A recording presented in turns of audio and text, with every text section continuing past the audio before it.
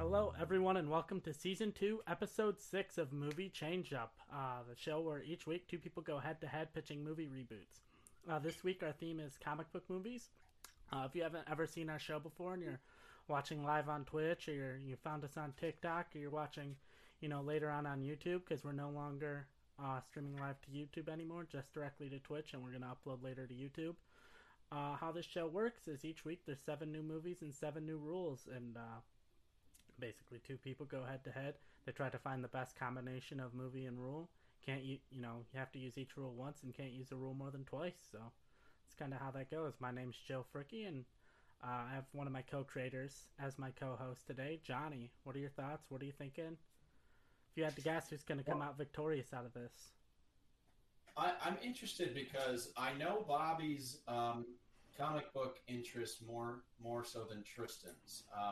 So I'm curious to see where they both go with these movies. I think they have a lot of room to work with all the films that were chosen, and all the rules that we chose kind of give them some leeway as well. So I'm excited. If I had to tip my hat, I think I might go Tristan on this one. He is coming off a win. If he wins again, he gets to face me for the title, and I know that makes him hungrier than ever. So I think that might give Tristan the edge in the end, but we'll have to see. So I'm excited. All right, and Bobby, you're currently sitting at 0-2 right now this season, looking for your first win.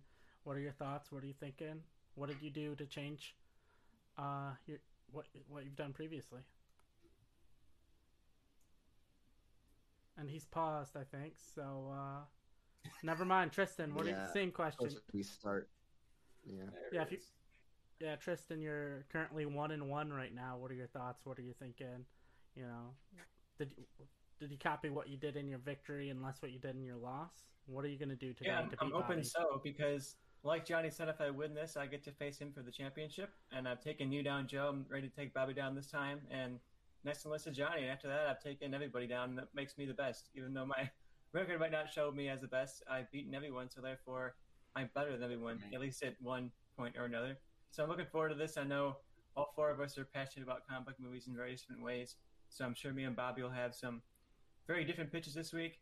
And our judges are going to have some pretty intense opinions on it, I'm sure. So I'm just looking forward to it. We have a really exciting week of comic book stuff coming up, whether it's Falcon and the Winter Soldier, whether it's Snyder Cut. We just got done with WandaVision. Everyone is talking about comic movies right now. So it's a good time to do this. All right. Awesome. Bobby, if you're back, if you heard what I asked.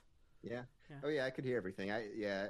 Hopefully my internet is stable. I tried to fix it today, and it seemed to be better before we started. But no, I think I put together 2 very competitive, matches so far this season.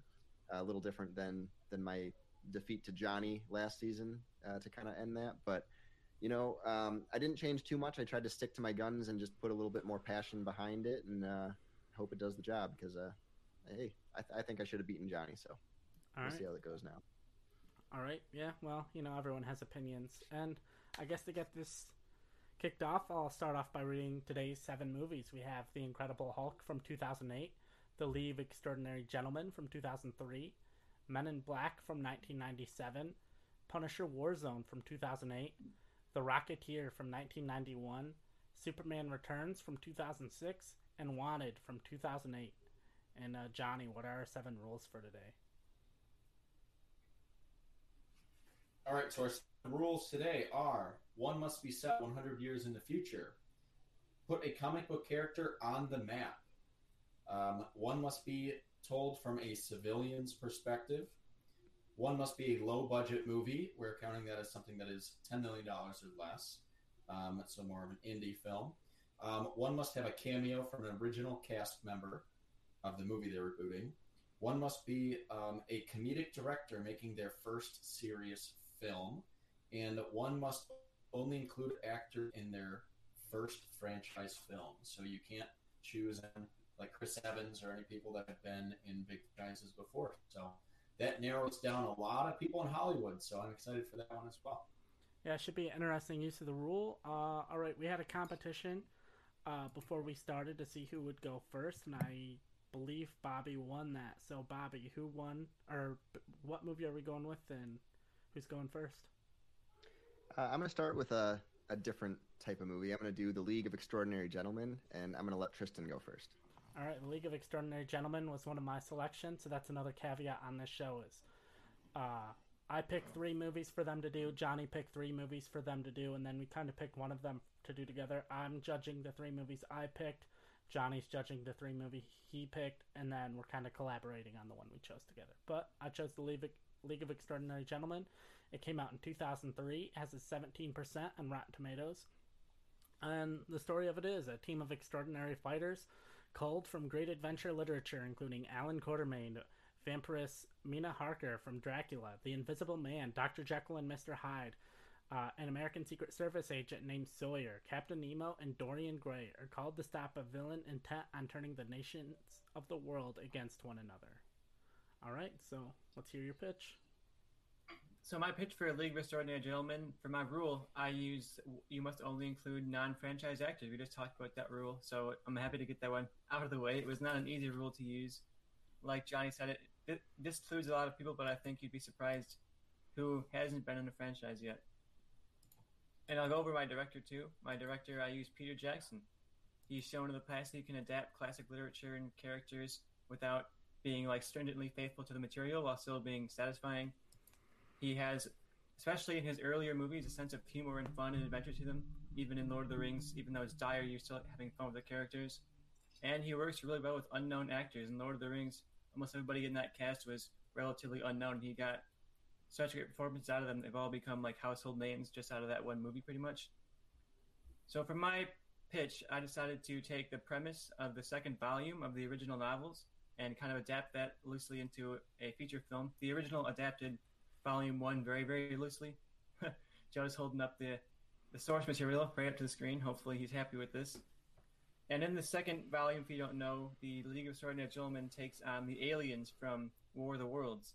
So my villains in this are the aliens from War of the Worlds. And I'll go through my cast characters here. I changed up some of them to give them a little bit of different characters, but I brought in some of the classics too, so I'm curious what you guys think. The newcomer to the group and our eyes into the beginning of the story is Elizabeth, also known as the Bride of Frankenstein, played by Kristen Ritter. You obviously know her from Jessica Jones and the Marvel TV shows on Netflix, but film-wise, she hasn't done any franchise films yet, so I think she fit for that. We have an MI6 spy version of Mycroft Holmes, the older brother of Sherlock Holmes, and in my movie, he's played by Damian Lewis. You might know him from Homeland, the TV show, and a bunch of other pretty good movies. He's a British theater-trained actor. And my Dr. Jekyll Mr. Hyde, a classic literature character, is played by Leonardo DiCaprio, who I'm shocked to learn hadn't done a franchise film. And I also brought in Flash Gordon, played by Patrick Schwarzenegger, who's having a really rising career as an actor right now, and I think he'd be a good take for giving this sci-fi kind of character made popular in old serials and old comics, like newspaper-style comics. I think he fits into the lineup of these characters. So, like I said, I'm having the antagonists be the aliens and War of the Worlds. So in our opening scene, we get Flash Gordon on Mars kind of trying to evacuate civilians as the aliens are attacking, similar to the opening sequence of Volume 2 of the novel. And I think it'd be fun here to throw in a cameo from John Carter of Mars. He played a role in the original novel, but I think he's not necessarily as recognizable now as a character, so I didn't want to make him the lead. And we see Flash Gordon saving people and ultimately saying that, sure, he saved people from Mars, but now the aliens are heading towards Earth. So meanwhile, in 1890s England, Elizabeth is recruited by Mycroft for her supernatural knowledge to join the League of Extraordinary Gentlemen. And the League, like I said, is kind of a team of troubled heroes. They're from various classic literature and comics, and like in a lot of Alan Moore's work, they're troubled characters that have some darkness to their light, and I don't want to have them be very one note. I want to have them have some complexity to them, but also be very fun and kind of, you're seeing these characters you know in very different light. So they hear of a flying saucer crash landing nearby, so they go out to investigate it, and as soon as they do, an alien comes out and tries to attack the group. So we see the League having to work together in this scene, but they're still kind of new. They're not necessarily trained for this level of combat, so they're quickly knocked down and saved by Flash Gordon, who shows up and saves them and kind of fills them in on what happened and joins a team. So the rest of the movie is them working together as a team with Flash Gordon. We also go to the island of Dr. Moreau, like they did in the original comic, and he helps them kind of develop some technology to take on these aliens. And we just see this team come together of these misfits, these various outlandish characters who have some dark pasts, and they're putting that all aside to team up and outsmart these aliens. And even if they can't necessarily fight them head on head, they can outsmart them. They can use their knowledge of history, their knowledge of supernatural events. We have Dr. Jekyll and Mr. Hyde, who can be kind of the muscle of the group, fighting the aliens, and they ultimately do save them. But of course, it's at a loss. They're very traumatized by this event, and they're formed as a team, but we're not quite sure if they're going to hold together in the next matchup. So that's my pitch for League of Extraordinary Gentlemen. The team coming together, fighting aliens. All right. Bobby, what do you got? All right, so I went a different way. I kept some of the same characters, but I very much recontextualized the story. So the rule I used is that these characters are known for being in the past. I want to send them into the future, so I'm going to put them 100 years into the future. My director I chose is going to be Drew Goddard, who did Bad Times at the El Royale, as well as Cabin in the Woods. I think he shows great style in his movies that I would kind of want to do for a neo-noir visual look for my futuristic movie for this one. For my cast, I have Eric Bana as Alan Quartermain. I think he's a good actor, can kind of be a good leader for this group. I have Olivia Wilde as Mina Harker. I think she's done a great job directing, but I'd like to see her act a little more. She has very striking eyes and can kind of portray the Harker character from the old novels. For my Rodney Skinner, the Invisible Man, I have Ewan McGregor.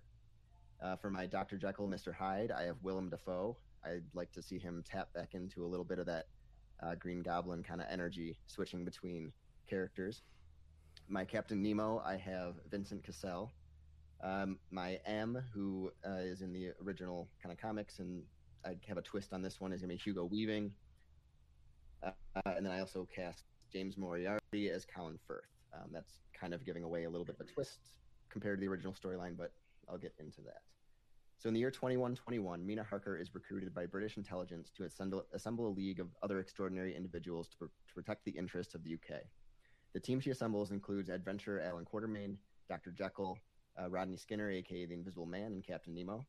The head of British intelligence, M, informs the team that a group known as Phantom has been bombing various locations across the country and is threatening to expose British intelligence officers if they interfere.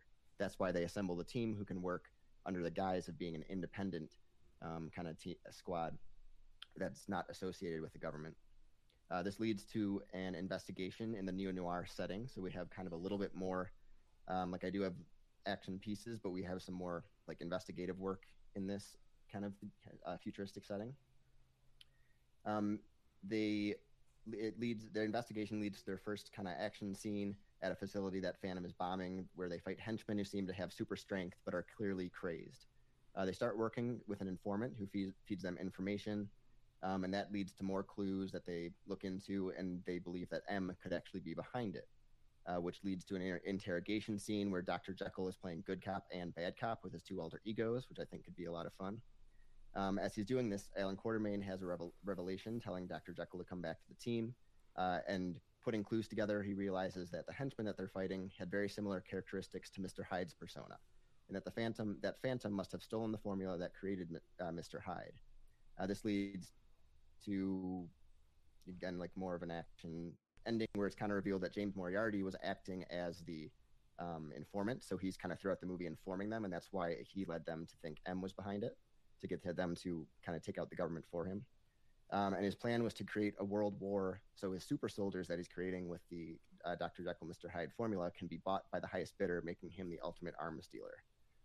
So we get our third act kind of action scene takedown after the big mystery revelation. And I think combining mystery with action and with a neo-noir futuristic Blade Runner visual style with these old characters could be really, really intriguing. So that's kind of what I'm going for. All right, Johnny, do you have any questions for them? Because I have one for each, but... My main question for Tristan is Tristan with Peter Jackson. I feel like succeeds best at like practical effects, and a lot of the big action set pieces that are CGI fail for me. In like the Hobbit movies, especially, what are your fight scenes going to look like with these characters and big aliens? Yeah, you want to lean to the practical effects with Peter Jackson. I think you want the aliens to be practical, give him practical costumes, practical ships, and those kind of things. And I'm not making him on a massive action movie, but you do have some action scenes with Mr. Hyde and Flash Gordon fighting these aliens. But a lot of it is going to be focused on the team and them coming together. And you have some action, but I'm not going to make a big CG action. I'm really going to want to focus on the practical effects as much as I can. And if you look at some of Peter Jackson's older movies, even before Lord of the Rings, he had a good way of being kind of, I don't know, he did kind of creature-looking stuff. I think that would be something that I would like to see him get back to, more of a passion project. I think when you see The Hobbit, you can tell his soul wasn't into it at all. He was just doing it for like the studio paycheck in the end. So I feel like this is something he could have a lot more passion for and really be able to put his love for cinema into making it. Okay. All right. I like that answer. And then, Bobby, your plot with the selling off the super soldiers to the highest bidder reminds me a little too much of Jurassic World Fallen Kingdom. How are you going to kind of differentiate that? Like selling those to the biggest arms dealers and stuff like that. You're not going to have like an auction scene, are you? No. So what it is, his plan, he was actually trying with the bombings and stuff. He was trying to, I didn't want to get too like deep into my plot because I didn't want it to go too long, but basically he's trying to create a world war so different countries are bidding on his soldiers so he could then lead a certain country to victory with his soldiers. So it's not like there's a big auction scene of like rich people in a mansion or anything. That was just his plan. He doesn't even really get to it. It's revealed that that's happening. And also it's not dinosaurs, which makes it a little more silly. These are actually human looking soldiers. They're just super soldiers. I mean, I don't know how much he'd reveal how kind of crazy they are with the Mr. Hyde stuff, but it's more just super soldier type things that he's trying to sell. Okay, Joe, what are your questions? All right, so my question for Tristan is that, like in the original movie and the original comics, the characters I feel like all kind of go together. They're all from like slightly different genres, but they're all kind of similar era, characters with similar tones. I feel like yours, I don't know if necessarily the tones for all the characters line up, especially like someone like Flash Gordon and then Moriarty. So I guess just in your defense, I'm going to need you to explain more how your characters fit together and can exist in a universe together. And then my question to Bobby is, I'm not sure I see why your movie necessarily needs to take place 100 years from now. Like as you were describing it, I feel like that could have taken place anytime. So I'm just going to need you to defend more why your movie needs to be set 100 years from now. Like if you were going to set it 100 years from now, why didn't you choose like all, instead of the characters in the movie and in the book, why you didn't choose characters that all exist in like futuristic movies and futuristic stories? But I'll just let you guys answer those two questions in the arguments. It's 1909 now. I'll give you 5 minutes, so at 24:10 whatever, I'll stop it. So yeah, I set out and defend my character choices really quick. The graphic novels do use Flash Gordon. I mean, they do use John Carter, who has that kind of pulpy origin that I think is almost the exact same as Flash Gordon. I think what I like the most about the premise of the novel and the movie is that you're taking these characters that we know and putting them in situations that they wouldn't necessarily be in already. So even though they don't on paper line up, like you wouldn't in a normal movie see Mycroft, Holmes, and Flash Gordon interacting, but I think in this you can. And when you give it that slightly larger-than-life feel of aliens coming to Earth, of Dr. Jekyll and Mr. Hyde, of these characters that are clearly larger than life, I think it fits a little perfectly to bring Flash Gordon in and to bring some of these characters in, even if they don't necessarily blend together. I think that's the premise of the story. You want to see these characters come together and work together, and they all do have similar origins. They're all from, whether it be classic literature or classic pulp magazines, they had that old school character kind of feel. So I do think they fit with the premise of this. So I'm happy with my characters. I think they fit with the premise, and I just think it makes the most of the premise. I think Bobby's leans a little too heavily in being faithful to the movie rather than the source material, and the movie isn't very good. So I think Bobby's biggest flaw here is that he leaned way too much into the movie. And I tried to be more creative with mine. I tried to bring in characters that we hadn't seen yet, and I just think that's a lot more interesting than seeing okay, Yeah. we're gonna take the premise of the movie and kind of do it again. So yeah, I mean, if you've seen the movie, my premise is pretty different. It has a theme of the first one, but very very different.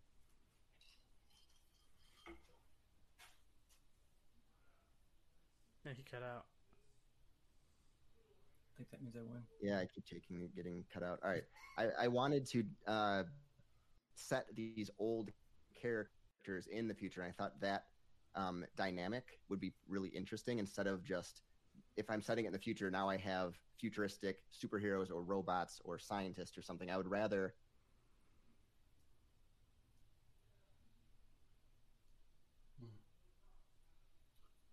You might need to do something about Bobby's connection. I don't know what, but Yeah. can't have that all episode. Yeah, if he needs to reset his router or. Yeah, I've done it twice today, and it seemed like it was doing better. So I don't know if that'll help much, but see if I can get through any of this first. But basically, I don't know how much you heard, but the characters, I loved more of the aesthetic and the dynamic of taking old school literature characters and setting them into the future, and that's a lot more interesting to me than switching.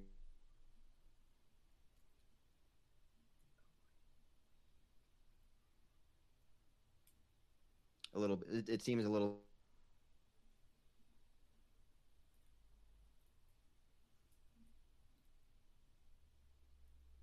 But I didn't hear a lot of what you said there, Bobby. You were breaking up a bit.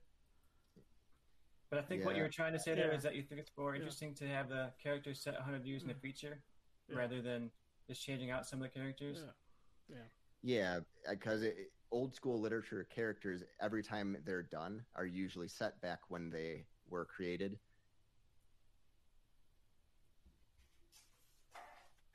All right. I mean, Joe, you're the deciding factor on this. I think I've heard everything. Yeah. But yeah, if you need to hear anything like specific and more narrowed down from Bobby, because we can't really go on and on about it, maybe ask a direct question if you need to hear something. From him. If I can get something out really quick. You can't. Yeah. Unfortunately, because your internet. Yeah, I think I know where I'm going to go, but I want to hear what you have to say. I mean, even Bobby getting into his, I don't think will help him. For me, it's Tristan. I'm not super into either of them, but I think while Bobby's saying like setting these characters 100 years in the future is more interesting, they have done that a couple of times and they failed. That was a big like 90s thing where they made a Dracula movie in the future and a Frankenstein movie in the future, and there's a reason you don't see those characters used that way. And I just think I'd rather see some of Tristan's characters rather than Bobby's. Like I've seen some of these things before. I'm not too into Olivia Wilde's like acting, and I don't know. I just think his tone was a little over the place just from the pitch. I know he couldn't really fully get into it, but like the good cop bad cop thing didn't seem to fit with like a Drew Goddard film. I mean, I guess it does if it's more of a humor in it, but I'm not really into a humorous League of Extraordinary Gentlemen. I don't need to see these characters cracking jokes. So I think Tristan's with Peter Jackson fits the tone of something I would at least be more interested in, while I'm not completely sold on it. I think that's the one I'd at least go see over Bobby's. Yeah, my thing, it was hard because I feel like Flash Gordon didn't really fit in with the rest of Tristan's movie. I know he said that basically they have the similar origin stories, but Flash Gordon was like a football star, and John Connor, not John Connor, but whatever the fuck his name is like John Carter. There we go. Was like a Civil War veteran, and I feel like that fits more with like the League of Extraordinary Gentlemen than like a football star. But I really still don't. I mean, I know it was hard for him because his internet was cutting out, but I still don't know like as far as use of the rule, like why this movie needs to be 100 years from now, especially like what Johnny said of like we've just gotten. Every time they've attempted something like that, it feels like it's always bad and it hasn't worked out, and I didn't get enough of a reason why other than maybe it's just, a different dynamic, but when we've seen that dynamic, it hasn't worked. So, yeah, I wasn't really feeling either pitch, but I'm going to go with Tristan on this one. All right, and if I can't fight, because I can't just, like, I had so much to say on that one, but I can't right now, so if my internet isn't working, like, I don't know what to do. with this. I can try to leave and come back, but Try to do that, and we'll Yeah. see if it helps, and then we'll just try to keep it, more dynamic. That one, I mean, we would have given you more time on, even with the internet thing, if I felt Yeah. like we needed to hear more. But honestly, Yeah, I had a lot of super interesting. I don't think that was knew too that would close. go into it. Yeah. Okay. But I still want to try to get this figured out. So I'll Yeah. leave and try to come back and really try to. Where are we Dude, going? there's Where are we? always a description, What's our next Pick a movie? movie first. Let's do Punisher Warzone. All right, that's All Johnny's pitch. I'm excited so, for that. so you're up for reading that? And if we have to keep it short, we could always just have like direct questions and direct answers. If we don't have time, we can't do the full 5 minutes of debating. We could always just be like, okay, what are your questions for each contestant? And Yeah, that's I what think- we I could think do. that Is might I could be- ask direct question. We could ask direct questions to each of them, and if Bobby needs to, he can type them in the private chat. While we can just always ask Bobby his questions first, and then as Tristan's answering his questions, Bobby can type it in the private chat if he needs to. Yeah. All right. So, with that being said, we'll wait for Bobby to come back in. So, Joe, keep an eye out, obviously, for him back in the backstage. I'll read the description from Punisher Warzone. This movie is from 2008. It's kind of a cult classic. I love it. Lexi Alexander, I think, is an awesome director, and I think this one kind of hurt her career, and I think it should have helped it. But here's the description. Frank Castle, a.k.a. the Punisher, played by Ray Stevenson, turns the streets of New York City red as he wages a one-man war against the crime syndicate responsible for the death of his wife and 2 kids. Aided by his trusted sidekick Microchip, played by Wayne Knight, he almost kills Billy Russotti, otherwise known as just Billy Russo, played by Dominic West, and leaves him horribly disfigured. Billy renames himself Jigsaw, and with the help of his crazed brother Looney Bin Jim, recruits criminals from every corner of the city to do battle with Frank. And it's wildly violent and awesome. I love that movie. All right, Bobby, you didn't say who's going first, so I'll go first on this one. all right. And hopefully I can get this out. So my movie, the rule I use is that I'm going to make this a low budget movie. So it's going to be 10 million or under, and I think that fits Punisher really well. My director, terrible rule choice. yeah, I bet you did the same thing. We might have very similar movies. My director is going to be someone who's worked with low budgets before and has put out really thrilling and good, like either action, sci-fi, or heck, like horror kind of movies, and that's going to be Leigh Whannell, who did Upgrade and The Invisible Man. My Frank Castle is going to be someone he's worked with before to keep it under 10 million. Logan Marshall Green, who wouldn't really command that too high of a salary. My Jigsaw is going to be played by Timothy Olyphant, who is mostly known for TV work, but he is a very good actor. And then basically the rest is going to be a lot of stuntmen, because that my movie is going to involve a lot of action and bloody scenes and shots, and you don't really need too many characters. There's also a little girl that I didn't really cast. You can pick any little girl actress to do that. But so we pick up with Frank Castle, aka the Punisher, tracking down a missing child named Amy Bendix. We see flashbacks showing that she's a little girl who Frank has bonded with after she found him hiding during a job, and he told her not to tell. And he kind of bonded with her throughout and kept visiting her family after his family died. So we went as he makes his way. He's ambushed by. Or wait, sorry, I skipped ahead. Her trail leads him to an old building set for demolition. As he makes his way, he's ambushed by bad guys and with various weapons, and we now have Punisher bloodily making his way through and up a building to find Amy. Each new level has new threats, new weapons, including machine guns, swords, grenade launchers, and any variety kind of assassins or thing and weaponry that he could fight. On his police radio throughout, he hears various messages about them through the movie, and it turns to see if Amy turns up elsewhere. He also as he reaches the top of the building, he hears the police talk about himself, his location, and that they are closing in as well. Amy had accidentally told her police chief dad about something she witnessed Frank do, and that led them to his trail. And also, it tipped off the corrupt cops to tell Kingpin about his relationship with Amy. Jigsaw was hired by Kingpin to kidnap Amy and lead Frank to this building to die, hiring various assassins to get the job done. The police were after Frank because of him being a vigilante, so that's not anything new, but he just has to get out of there before they arrive. So this leads to kind of a ticking clock, as well as a final bloody fight with Jigsaw, ending with Jigsaw's bloody death. Frank, covered in blood and injured, puts Amy over his shoulder and leaves, watching the police show up behind him as he walks away in the shadows. So it's a pretty simple movie, but it's going to be a bloody Punisher making his way through. I know, kind of Raid style, Dread style, but I think that fits the Punisher. All right. Tristan. So for my Punisher Warzone, I use the rule low budget, the same rule that Bobby used. I think it fits well for the Punisher. You want that kind of gritty kind of crime drama.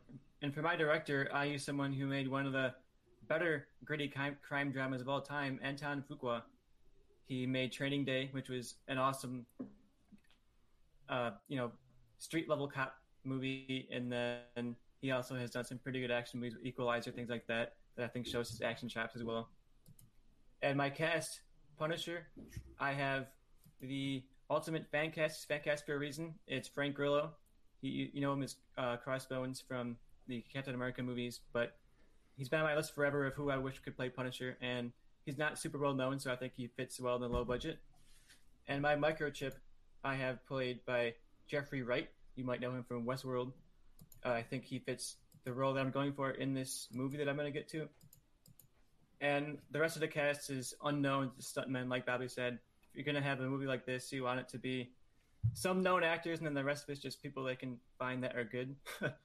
And my main goal with this movie is that I want to defeat this very toxic idea of what the Punisher is in our culture, that he's become this very pro-cop icon. You know, you see him on cop cars, you see him on assault rifles, and his idea of who he is as a character has been lost, I think, in some of these modern perspectives. Even the writers of the comics have said that, and they have addressed it in some recent issues as well. So I want to kind of follow their lead and make this a direct addressment of that idea.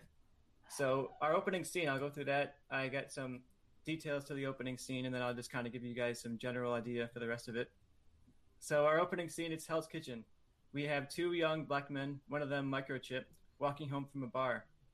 They're stumbling a bit, but they're not necessarily super drunk, and they're talking about their experiences of the day as leaders of a protest movement who are trying to clean up the streets of Hell's Kitchen and stop these abusive cops from coming in and using their power to kind of attack these citizens of Hell's Kitchen. And as they're walking down, we see red and blue lights flash behind them, and a cop car pulls right up with a nice big Punisher logo on the back of the car. And two cops get out and grab them and pull them in the back of the car and drive them off. But instead of getting arrested, they're taken to the top of a parking garage where them and a few other leaders of protest movements across Hell's Kitchen are being kind of beaten and threatened and intimidated into not doing their work. And we see one kind of young buck cop who wants to make his name known, and he pulls out his gun and he puts it up to Microchip's head and he says, "I'm going to kill this guy right now." He's about to kill him, and before he can do it, the cop gets blown away and falls over. And from the shadows, you see the Punisher walk out. He takes down these cops, rescues these guys, and learns from them that there's these cops that are going around, this group of cops who have taken his name in vain and are using that to take out revenge on citizens of Hell's Kitchen.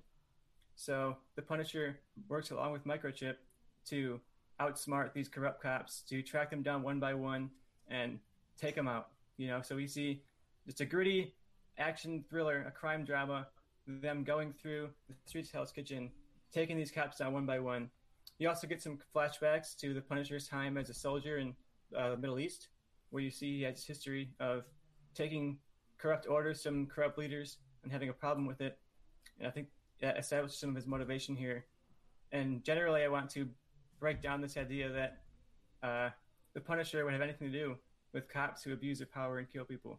And even in a recent issue of the Punisher, he directly addressed this, where there was like a fan club of cops who all love the Punisher, and he goes up and meets him and says, like, "You should not be idolizing me. You guys work within the law, and I don't. So if I see you out here doing that again, I'm going to come get you." So I wanted to take that premise of he's going to come get them and just make a movie about that. So mine's just a gritty, exciting action drama. Punisher going on, taking down corrupt cops, and defeating not only corrupt cops, but the false image of Punisher in pop culture. And that's my take.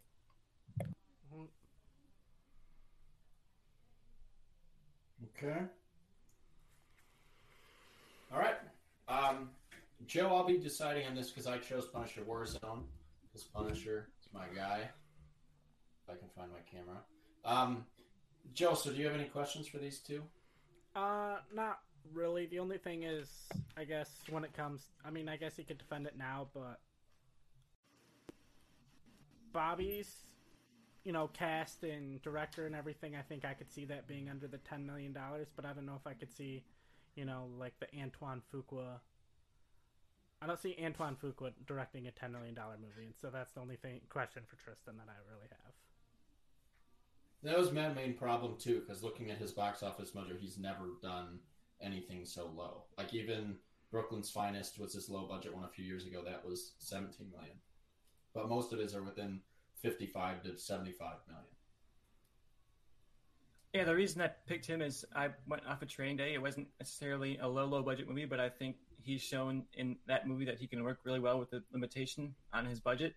So even if he might not necessarily want to do this, I think it's something that he'd get a lot of quality out of. And I think if he was presented this project, especially since it's Punisher, it's Marvel, they would have that kind of prestige. It's a low-budget movie, but it's still something big.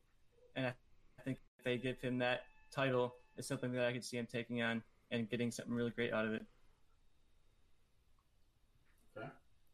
And yeah, I'd say my main thing too for Tristan mainly is we kind of saw Frank Grillo be a very similar character to the Punisher in the second Purge movie, if you ever saw that, and I found him kind of bland and boring in that role. So why is he your such a good choice for the Punisher in your eyes? I think he looks the part. He has a lot of grit to him, and I think he was kind of bland and boring because it's a Purge and it's all bland and boring. I think you give him a really good director, you give him a really good character, a really good script and franchise, you could get something out of it. You've seen in Captain America, even in a very small part, he was very memorable, and you bring that kind of memorability, that kind of charisma to the Punisher. It's something that I think you could pull off really well versus him in The Purge, which was just kind of like Frank Grillo in this low budget kind of horror movie. I don't know. I think this fits better for him than The Purge did. Okay. All right. So with all that being said, with the fights, I kind of want to, the thing that I'm looking for most is, despite my question, I think the cast is pretty similar. Because Tristan at least canceled out, I think Frank Grillo's fine. I don't know much about Logan Marshall Green, but he was cool in Upgrade. And Jeffrey Wright as Microchip was huge for him. I love that casting. And Bobby doesn't even have Microchip in his movie. So I think casting-wise, you guys are pretty balanced.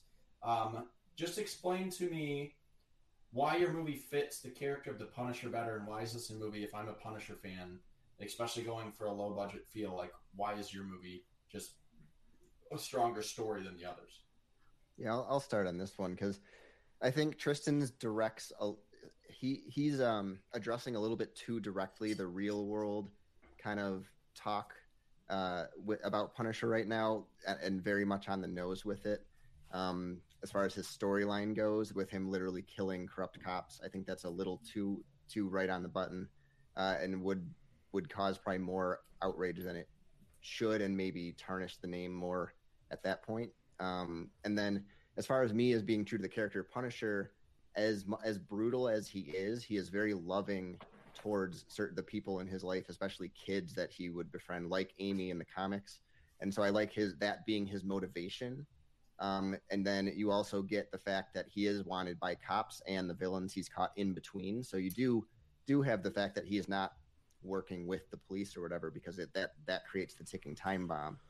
But he does, use them, and it shows corrupt cops as far as, because, they have people working for Kingpin, but people that love the Punisher also love just the straight up action and a lot of the stuff that he does to get the job done. And that's what differentiates him from most heroes, because he is pretty much an anti-hero. And I think giving him a motivation that is very pure about rescuing a child kind of negates the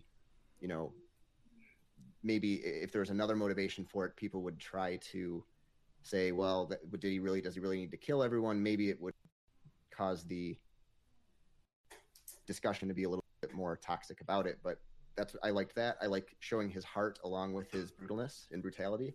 I also think as far as Tristan's cast, Frank Grillo would actually be better in my movie. I think Logan Marshall Green could do either, but Frank Grillo in just a straight up action movie would be better than in his, which is more of like a, I don't know, roaming detective figuring out the corrupt cops and then killing cops. And to me, that storyline just doesn't fit as much for the Punisher. And I think it's, like I said, a little bit too on the nose to the discussion that's going on right now. I'll say that I think it fits the character really well. My memories of Punisher all come from Punisher Max. I read that a lot when I was younger, and I think that show is pushing the character to the limit and making him someone where even the audience almost questions like, oh wow, can I even root for this guy anymore? But he's taking down criminals, taking down people you know are bad, so you're still kind of rooting for him, but you're questioning yourself as he's doing it. And I think pushing him to the point where he's killing cops like that is what I think would be the Punisher Max of 2021. You're taking on this very hot button issue and pushing it to the limit and making it violent, making it gritty. And I think that fits pretty well. I don't think it's too on the nose because it's literally happened in the comics. Like they've had that scene in the comics where he meets cops that are fans of him and calls them up for it. And I think that shows that it fits the character, it fits the comic. And I think if you're going to make a Punisher movie in the modern climate, you have to address it directly. You can't just have it be a background thing. You can't have it be like a subtle thing, because we've seen in the past that when it's subtle, people miss it. You see it all the time. I mean, look at all these. You see it in my story, like these cops that took Punisher and totally misunderstood what he was doing. And that's something we see in real life. And I think the best way to make people not confused by that is to just directly address it. You're not letting anybody walk out of that theater not knowing that what the movie's trying to say. And I think that's what's most interesting about it.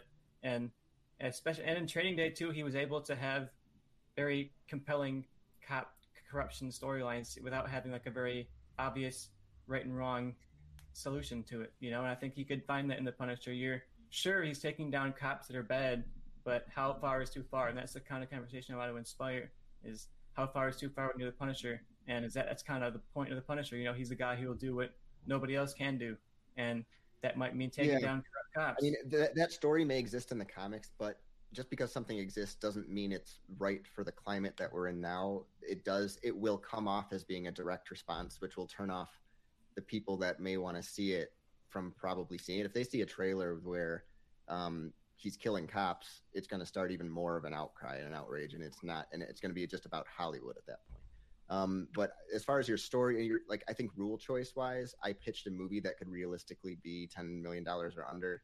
I don't know with your director choice that he would do that. I mean, yeah, Frank Grillo, but who's gonna I think you picked like I said with your cast, Frank Grillo would be solid in a smaller role like he is in Captain America, or in a role where he is very action heavy and it's more his reaction. He's very good at action scenes and stuff like that. That's why people wanted him as Punisher. But that would fit better for my movie. And I think Logan Marshall Green has shown a range of acting, because the first thing I ever saw him in was Prometheus, which I did not think he was good in. But everything I've seen him in since, he's been really great and he's improved and can be badass and show that off. So I think I have someone who could do either movie. And he's not, like you said, it is someone that people don't know the face of. So you can kind of just, okay, this is the Punisher. So I think we kind of both filled that. Johnny's trying to talk, but he's muted. Damn mute button. Here's my thing. I need Tristan maybe to talk for about 30 more seconds to defend whatever Bobby just addressed to him, whatever he feels necessary to say. But otherwise, I have my decision made. I think I know where I'm leaning. I need to hear one last bit from Tristan. I don't think it's a bad thing to directly address current problems. I think that's a good thing. I think too often we see movies, like especially comic movies, that are so apolitical and so afraid to have any moral lesson at all that they're just like empty and devoid of anything to say. And I think being very direct, addressing issues very directly, and pushing them to the maximum limit is what I think Punisher is all about. You take something real, you take something grounded, and you make it very violent, you make it very intense. And I'll cite Punisher Max. That is one of the more famous takes in the character, where they really, really push the character to what he could do and what he could be capable of in terms of darkness, in terms of violence. And it's problematic to take on cops, but that's the Punisher. I think the Punisher is most exciting when he's problematic and when he's breaking the rules. So that's why I went for that with mine. And Jeffrey Wright microchip is awesome. So he's the one doing the investigating. Punisher's taking him down. So that's my movie. All right. So Joe, I'm making the final decision, but maybe you'll sway me a bit with yours. What are you thinking over there? All right, so I mean, basically, what I was thinking is, I feel like Bobby's movie seems interesting. I like his cast. I feel like it's a $10 million cast. I feel like his director is a $10 million director. I like his storyline. He does a lot of the same like political things Tristan does, but again, his is more subtle, like Tristan said. And my thing with Tristan is I still am not sure. I think his cast might be a $10 million cast, and I just don't think his director is necessarily a $10 million director. And Tristan said something of Frank Grillo in The Purge was, not that compelling and, maybe a little bland, but it's The Purge. And when the, very good director, he could be made more charismatic. But the thing that I've at least experienced in watching movies is the directors are never one that, make a guy charismatic. It's usually if the director's bad, they can kind of suck the charisma out of someone, and I've never really seen Frank Grillo to be that charismatic, and I don't know if Antoine Fuqua was the guy that's gonna pull that out of Frank Grillo to make him charismatic. So I just feel like his movie is just gonna kind of be a non-compelling lead throughout it, and especially if it's not an action movie, it's a little bit more of a dramatic movie. I just don't know how interested I'm gonna be, and I think the flashbacks to his time in war might be a little bit too much, especially for a $10 million movie. I feel like would be more focused. So that's kind of where I'm leaning as Bobby. All right, so I disagree with Joe on a couple things with what he said. Just in terms of, I do think the director can pull a great performance out of someone and kind of change your perspective of them. I think that was a big thing with Jake Gyllenhaal. His whole career, it was like, this guy's failing. He doesn't have the charisma to do it. And then he started making films with really good directors and showed his charisma, and now is a popular actor. But one of the worst movies and one of the worst performances I've seen from Jake Gyllenhaal was in Southpaw, which was directed by Antoine Fuqua. So I don't trust Fuqua to pull a charismatic performance out of someone that I haven't seen do that before. He really, outside of Training Day, is kind of a one-hit wonder as a director, and none of his movies are $10 million. So I don't love the director choice. I got what Tristan was going for with his story, but I do think a big problem with The Punisher is the perception of the character from both sides, from a lot of different people. I think a bigger problem with The Punisher is less the cop thing, even though that is annoying and it's a problem.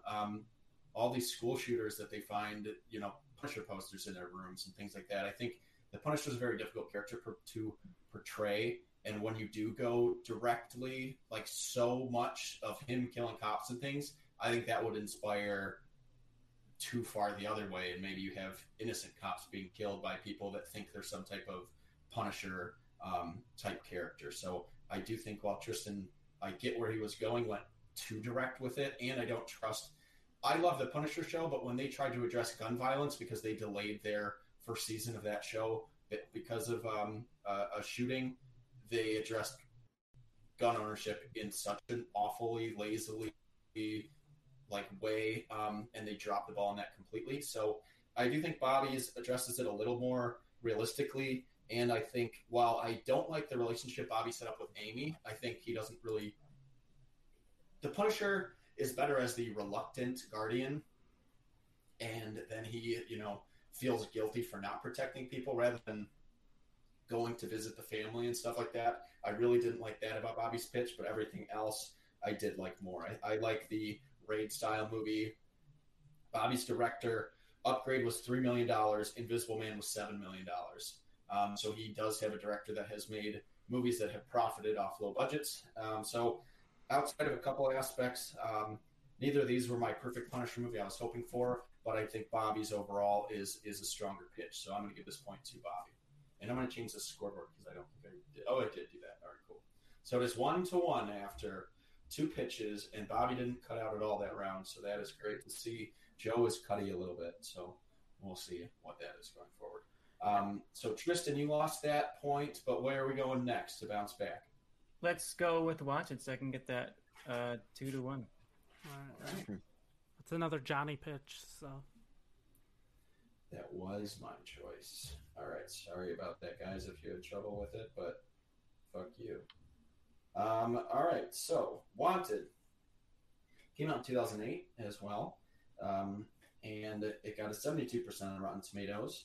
Wesley Gibson, played by James McAvoy, is an office worker whose life is going nowhere.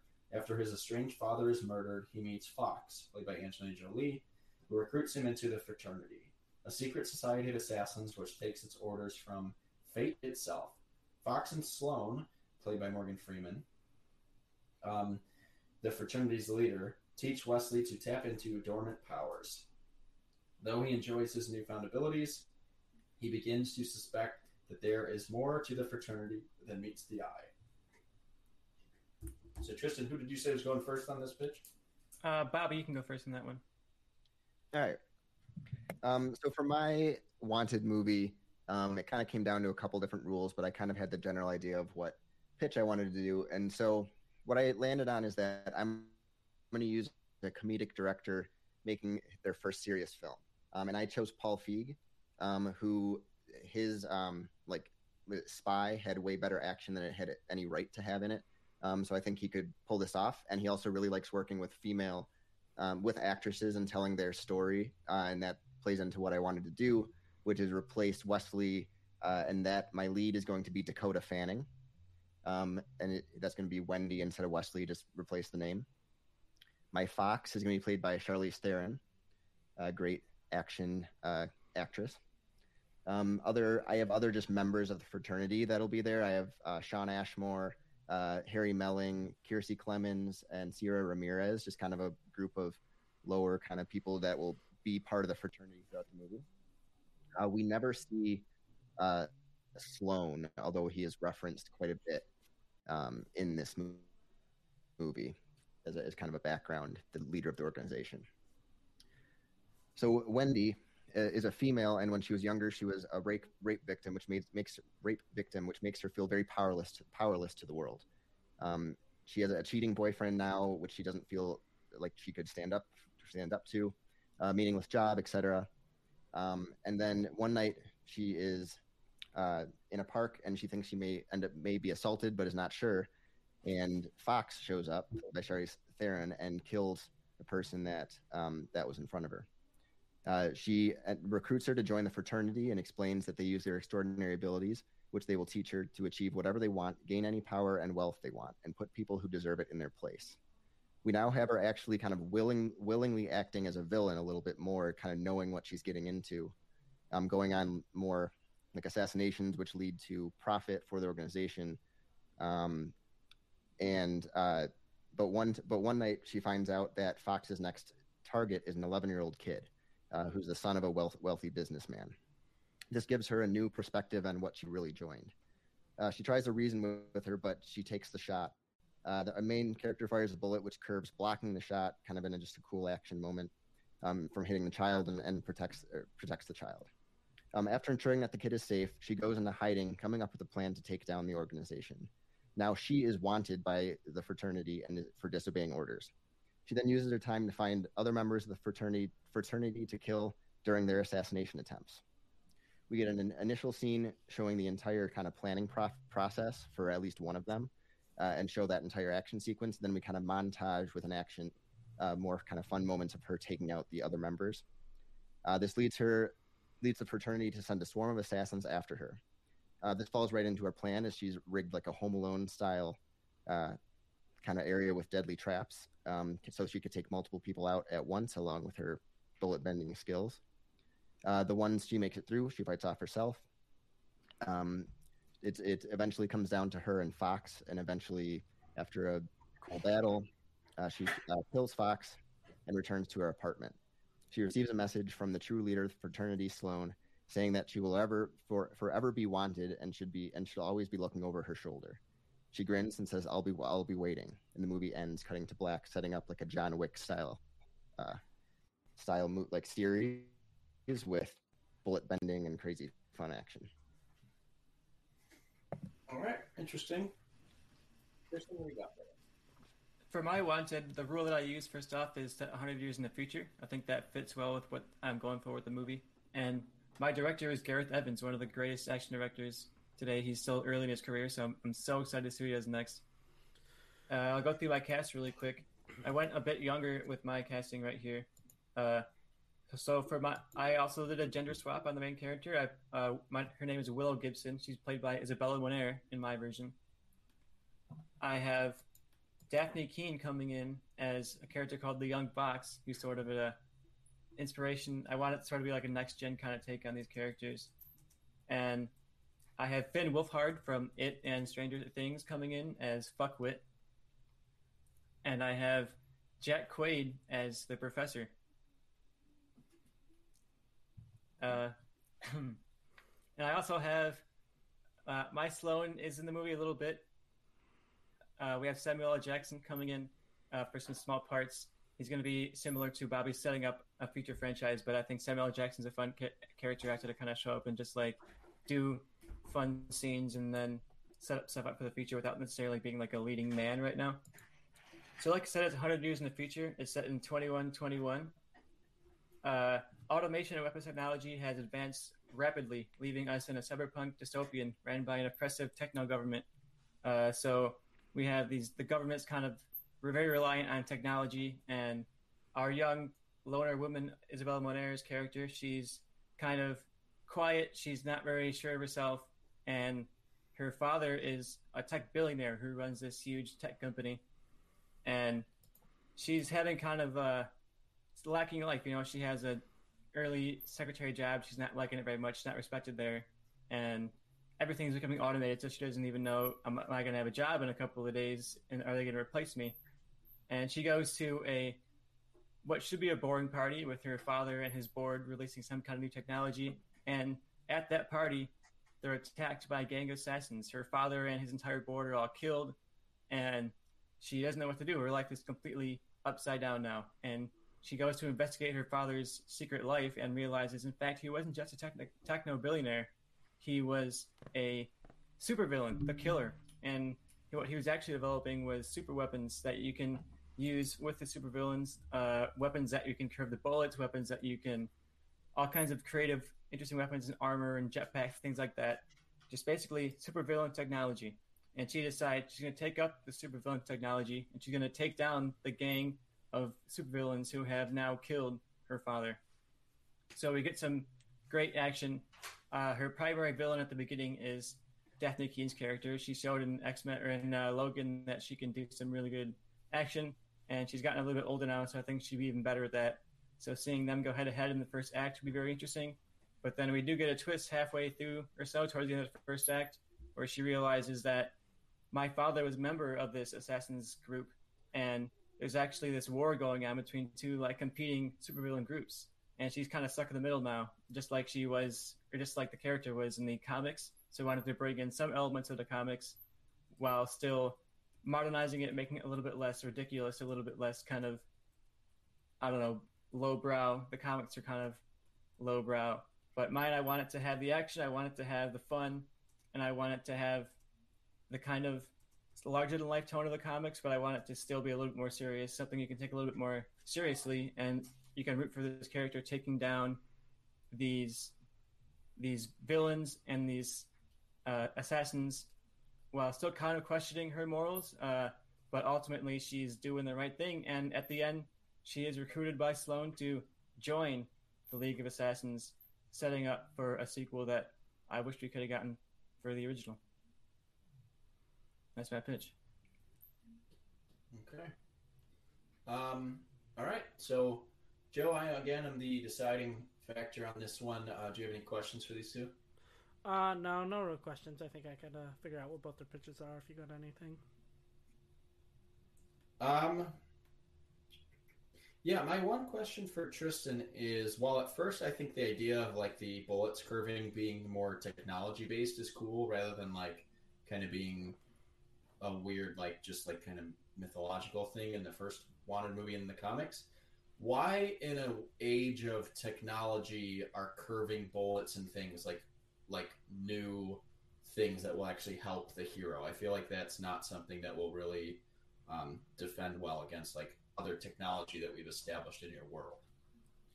Well, she has this new technology that kind of puts her on par with the world around her.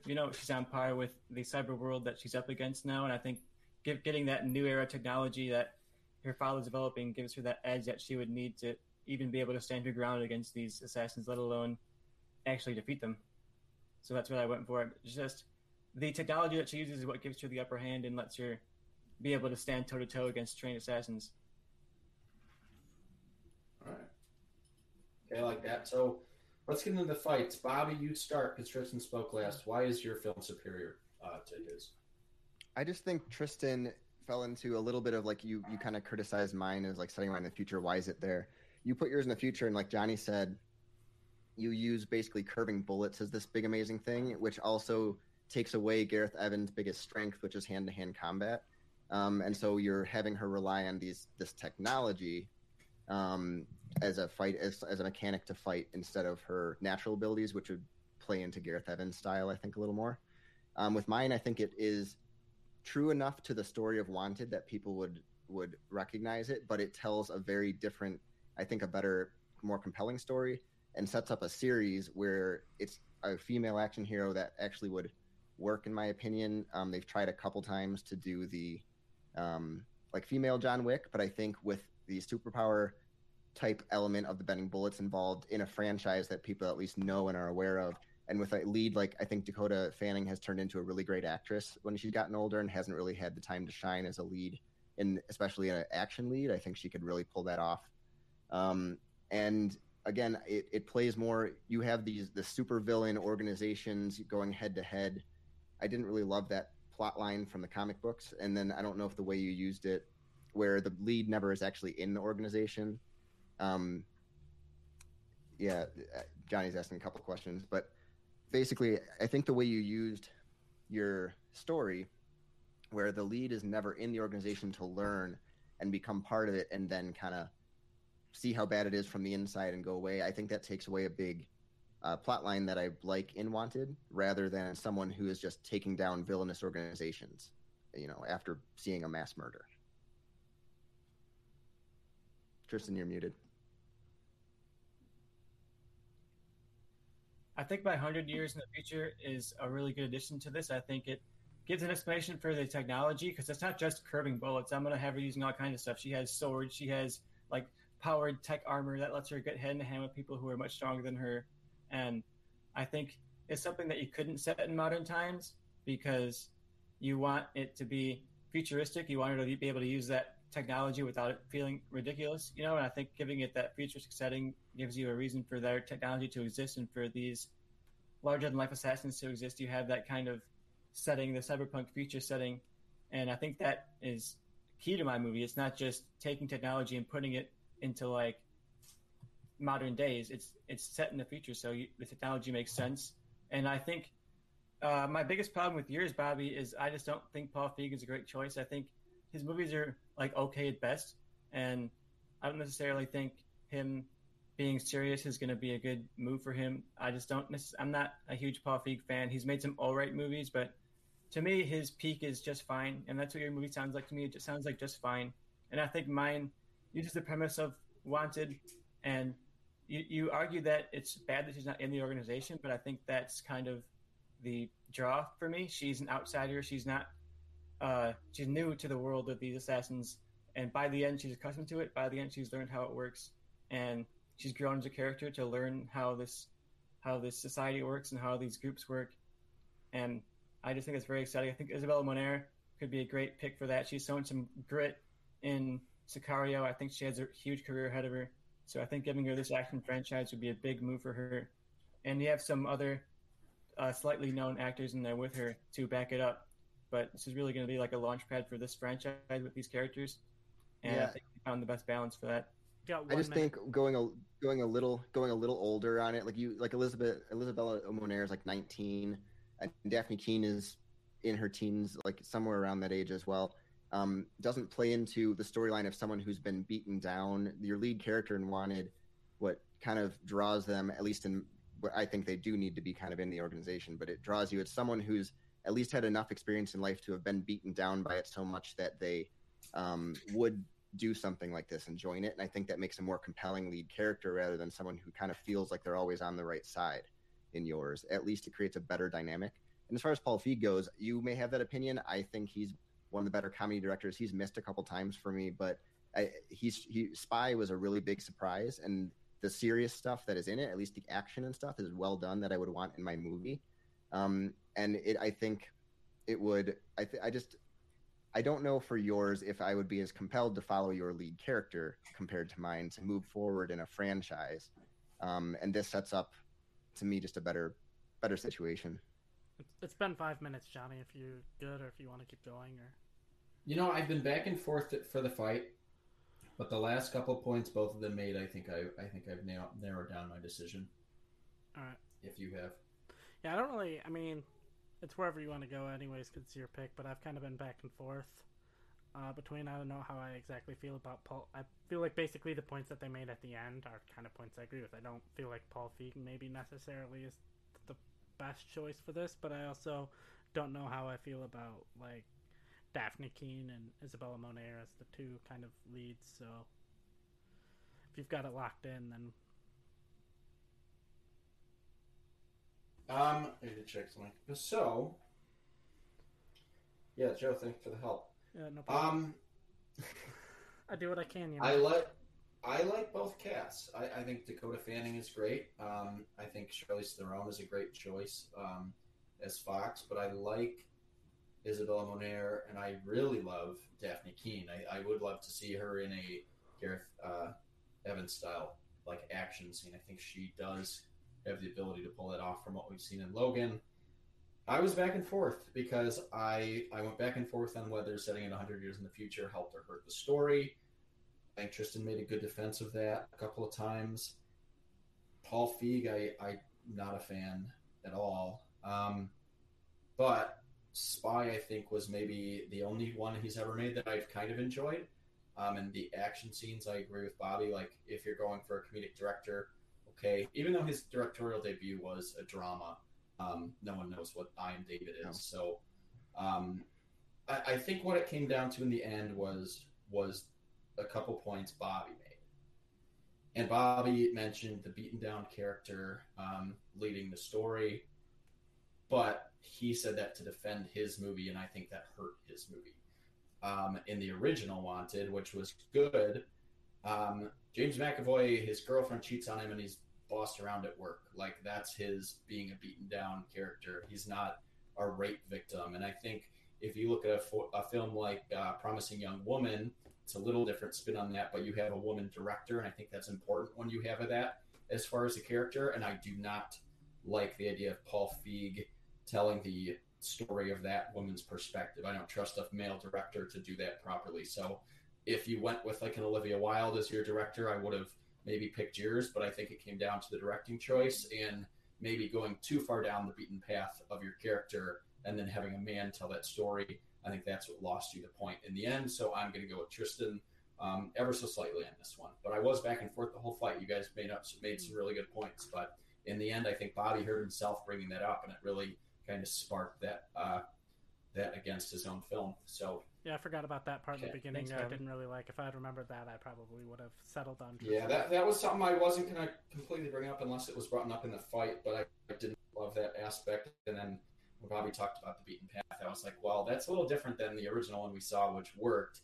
You know, it's not like some of the revenge films we've seen. So I think if Bobby even just told the story from a woman's perspective, I would have understood it more rather than Paul Feig. So with that being said, Tristan goes up 2-1, and Bobby, where are we going next? Well, it's interesting because I really like one of my movies, but I feel like my rule choice is an uphill climb.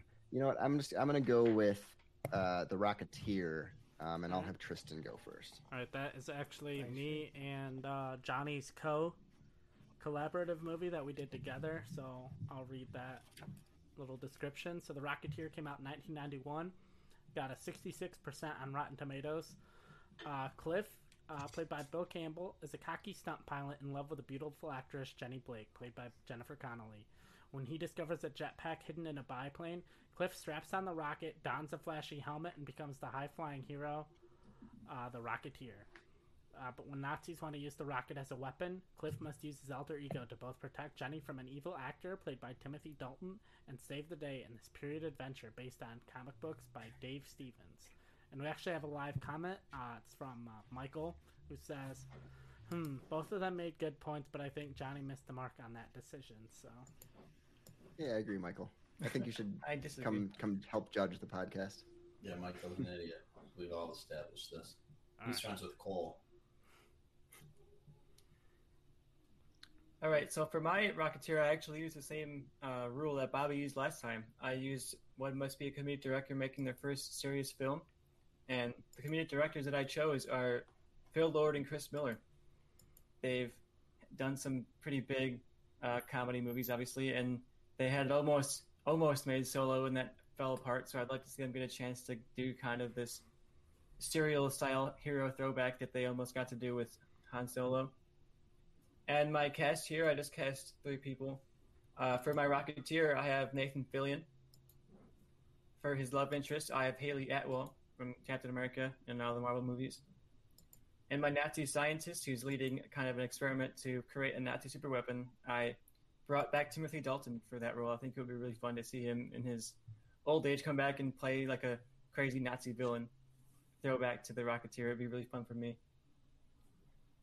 So, like I said, it's kind of a tribute to old school serial adventures, a throwback adventure story where the Rocketeer is fighting Nazis who are trying to build a superweapon.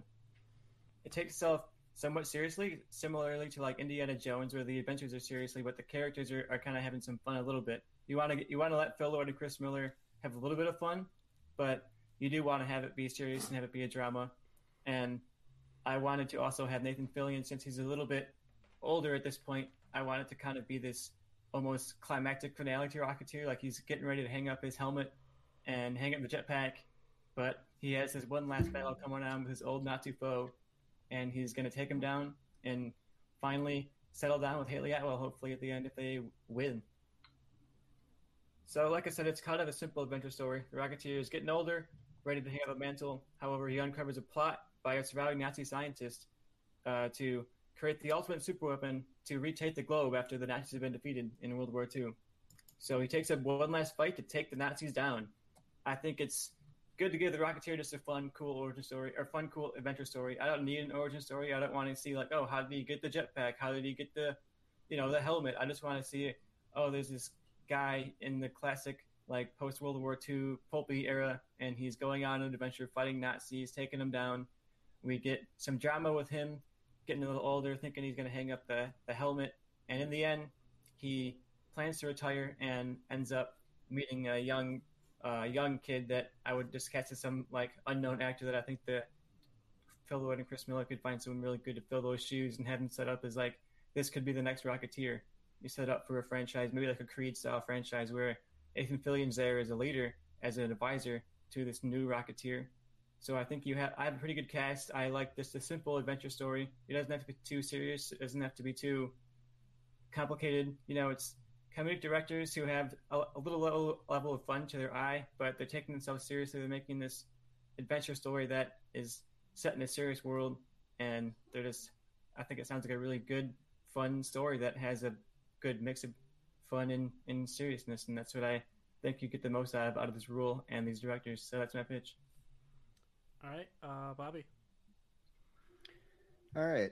So for my rule, I went with only include actors in their first franchise film, which gave me a little bit of freedom. I kind of liked going a different way with this movie.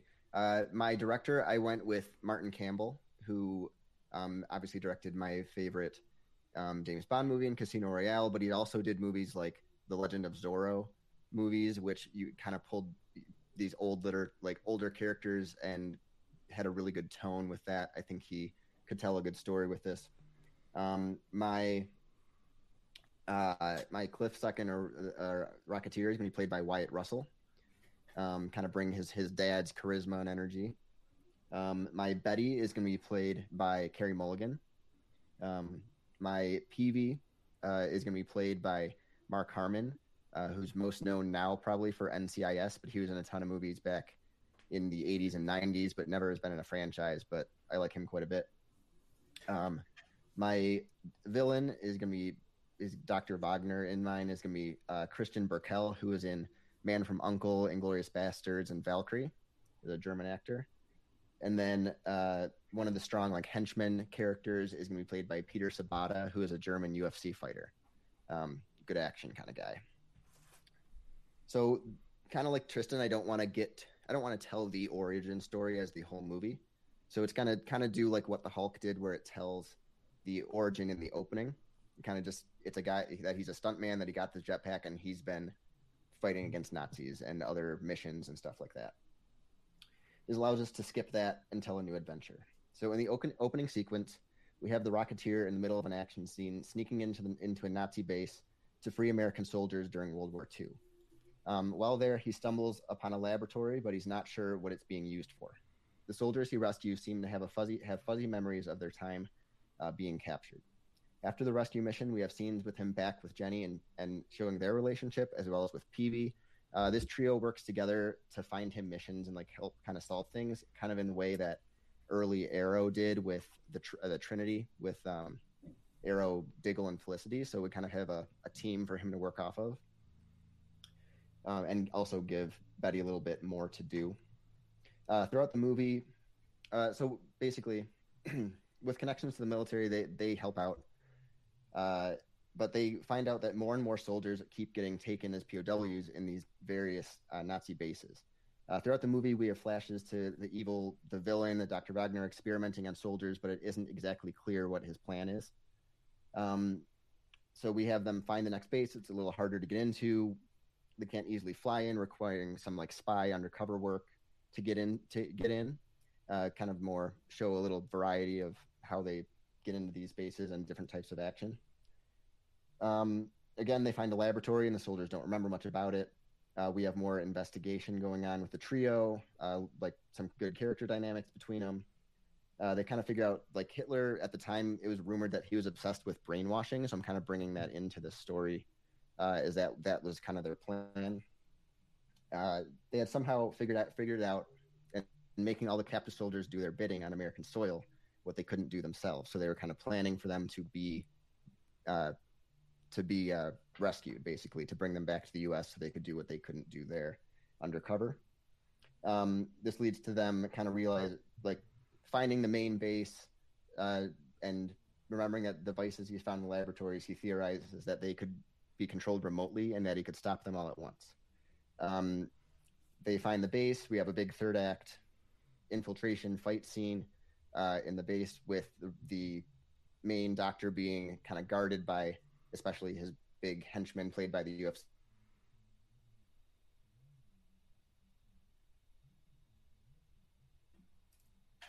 Dang, Bobby froze.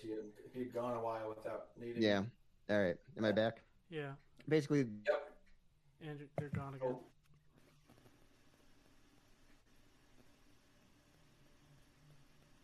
I got the main idea about his film. Yeah, I'm just finishing it up. That's the general idea.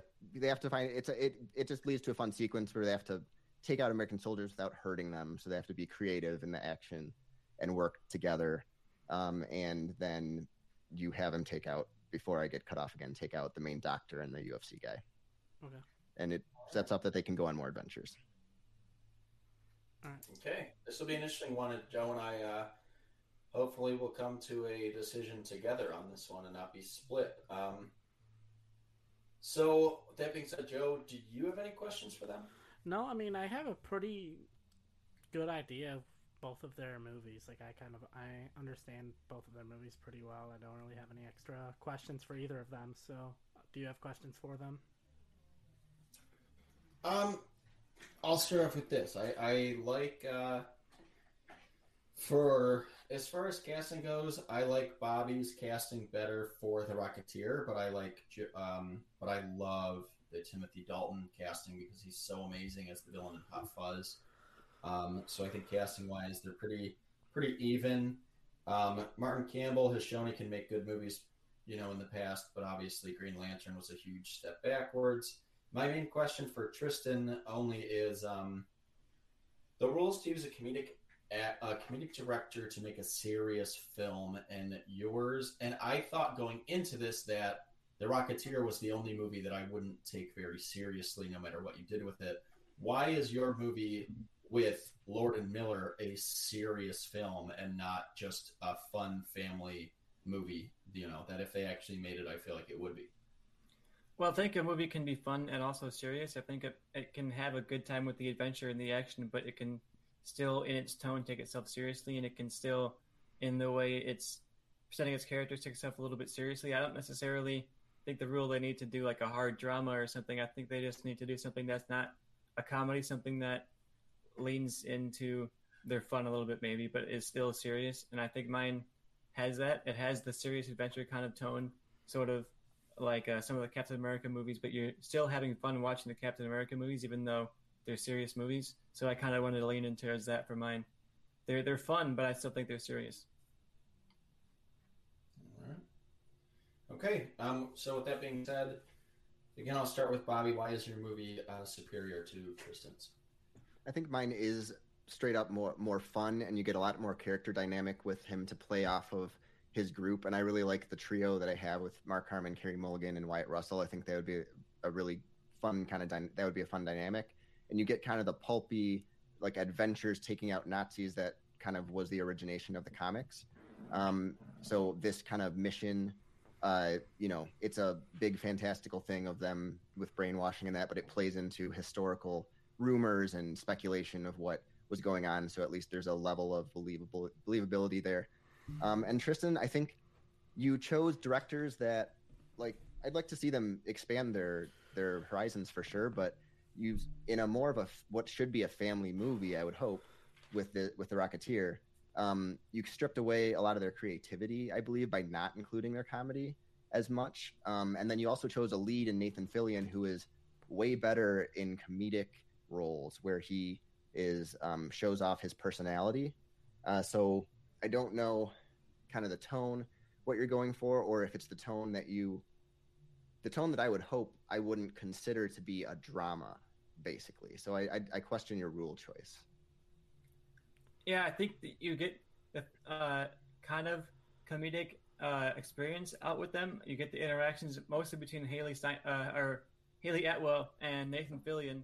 I think that's where I want to let their comedic roots shine. Like, you get that kind of quippy relationship between them, because in my version, I have Haley Atwell as kind of like his girl in the chair who's helping him out and giving him guidance and helping him on his missions and pointing out the bases and giving him blueprints of the bases and guiding him out to do the adventures. And you get, when I cast Nathan Fillion, I was thinking a lot about his short film he made when he was playing Nathan Drake from Uncharted, where he was able to have that balance of being the Nathan Fillion that we know, a little bit fun, but you're still taking the adventure that he's going on seriously. You're still taking his fighting seriously. You're taking the threat seriously.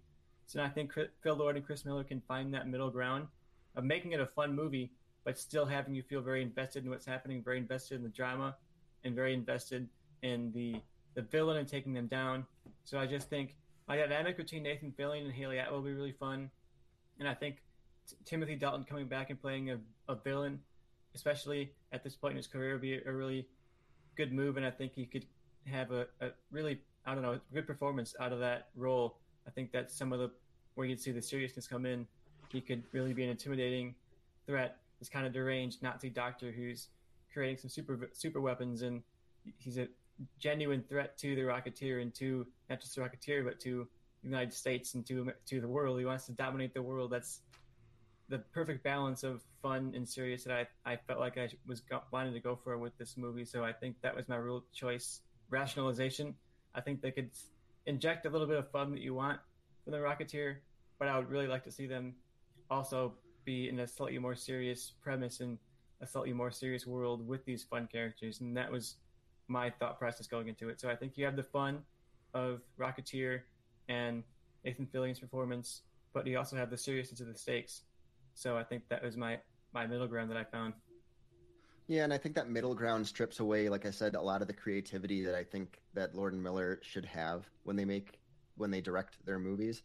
Like, either give them something that is a field that they have a wide box of things they could do. I think you're pigeonholing them in what they could actually do to make this movie work.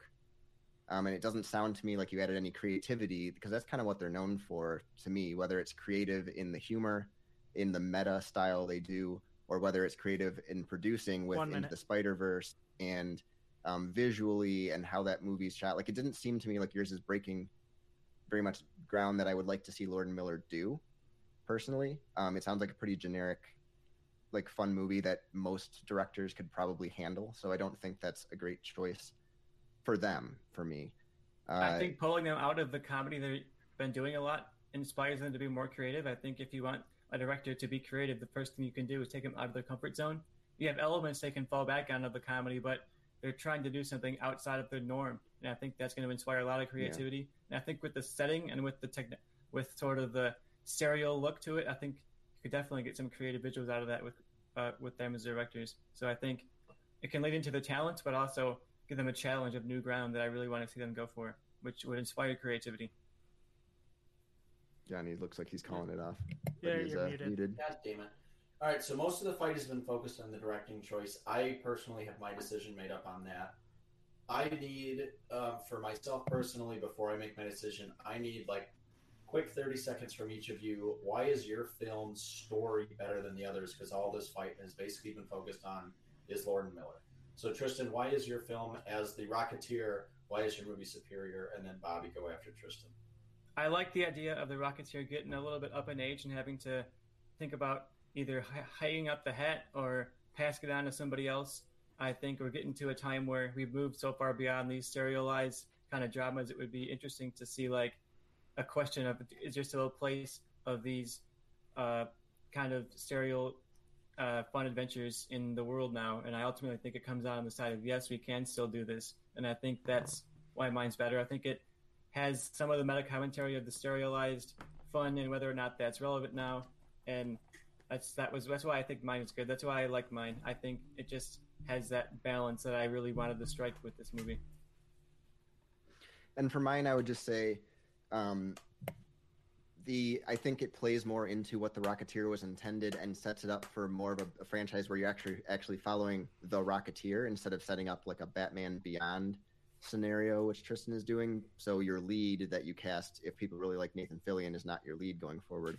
I think mine is a fun adventure where you have a group dynamic of like with an investigation type, some level of intrigue going on of what are these scientists doing, which plays into the old pulp type of comics. You get adventure of them going to Germany. You get various types of action, whether it's he's free to fly and use his rocket because it's a kind of exposed base that he could sneak into, or the second one that I set up where, okay, this is really enclosed. What we need to get into is deep in, like, there's really no use for this rocket until a certain point. Like, we need to get past this point. So you get a team working together a little bit, whether it's just prepping him or, PV sneaking in with him type of stuff. Like, I think it just sets up a various fun action scenes, as well as a intriguing old pulpy wartime comic type story that I think fits the Rocketeer and can set up for a lot more adventure.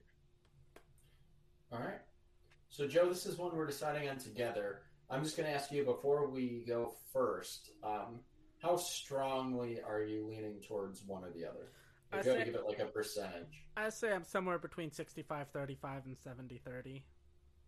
Okay, you're a little tad stronger than me. I'm probably closer to like 55-45 or 60-40. So I'll give my opinion first, and we'll see if Joe agrees with me. I was back and forth again on this one. I think Bobby did a good job in the argument, staying away from talking about like the stories until the end there. I wanted to kind of hear a bit about it, and attacking Lord and Miller, and Tristan didn't really get a lot of chance to fight for his movie. I thought that was a good strategy in the fights, and Tristan kind of fell into that trap. So for me, I think if Tristan picked a different director, I think like a Ben Stiller, someone who's done comedic work but has shown like adventure type style or some action, with whether it's Tropic Thunder or The Adventure in Walter Mitty even, I think that would have been a stronger choice. But when I think of the tone of The Rocketeer, I think of more of the tone of, well, I'm not a big fan of it, I think more of the tone of like a Solo type movie where it's fun characters. Yes, you can argue it's more of a serious film, but it has comedic elements.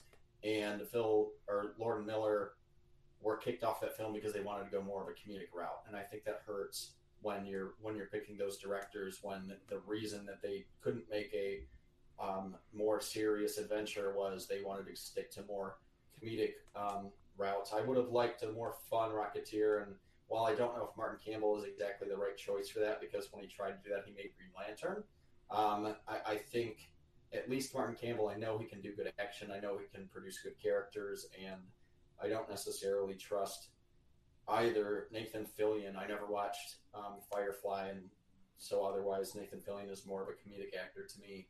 And then you paired him with Lord and Miller as your role choice. So I think coming down to role choice, I think Bobby won, and that was kind of my deciding factor. So even though like Overlord didn't work for me, because I hate when they bring in like brainwashing and super soldiers into Nazis, and I think Tristan could have really hit on that hard. He didn't. So I think overall I would lean towards Bobby, but I'm closer. So if Joe, you're more decided than me, we'll see what you have to say. Before I give my point, I will say we do have a live comment, and Michael said again, he was glad Tristan brought up the Captain America movies, was about to say that Captain America Winter Soldier is a good example of a fun movie with a serious tone. My thing is, Tristan's movie didn't really remind me of Captain America, it reminded me of another movie. I will say, it's hard for me, especially if I were to go into a Lord and Miller Rocketeer movie, and I got kind of a somewhat of a drama with comedic elements, I feel that, and not just like a full-on comedy, unless it's like mind-blowing, amazing, and I just don't feel like a Rocketeer movie that's drama with comedic elements is going to be mind-blowing. I think I'm going to walk out of that movie disappointed because I'm going to expect it to be funny, and it's just like kind of funny. Like it wasn't like extremely funny. I don't know if I want Nathan Fillion, like especially if I want a dramatic Rocketeer movie. Again, I don't think Nathan Fillion exactly fits with that. I do like Wyatt Russell as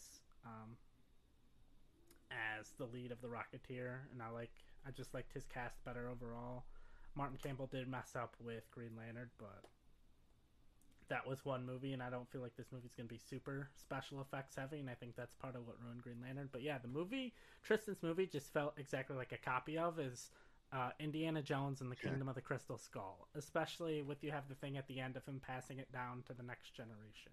And so because of that, and a few other reasons, I am giving the point to Bobby.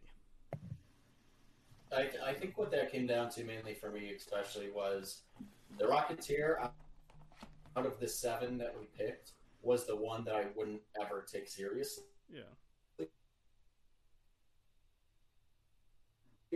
So I think direction and pitched it more. If it was Lord Miller, but he chose a different rule, I think he could have pitched a really great movie. But because of the rule choice, I think that's what really lost Tristan the point there. So Tristan, the score is tied 2-2. Where are we going next? Let's go with the one that I think me and Bobby probably have very detailed and long pictures on. It's Superman Returns. And you know what? I'll go first in this one. Bobby went first last time. All right. This is Johnny's rule, so he will give the backstory on it. And because I'm not pitching this one, I'm going to take this moment to go to the bathroom. So, or because I'm not judging, I guess.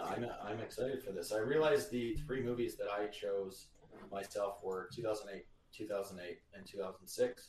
But we're going with Superman Returns from 2006, which got a 75% on Rotten Tomatoes, which is probably a little too high. Well, Lex Luthor, played by everyone's favorite family man Kevin Spacey, plots to destroy him once and for all. The Man of Steel, played by Brandon Routh, returns after a long absence to a much-changed world. Lois Lane, played by Kate Bosworth, who remembered that, not me, has moved on with her life, and society has learned to survive without him.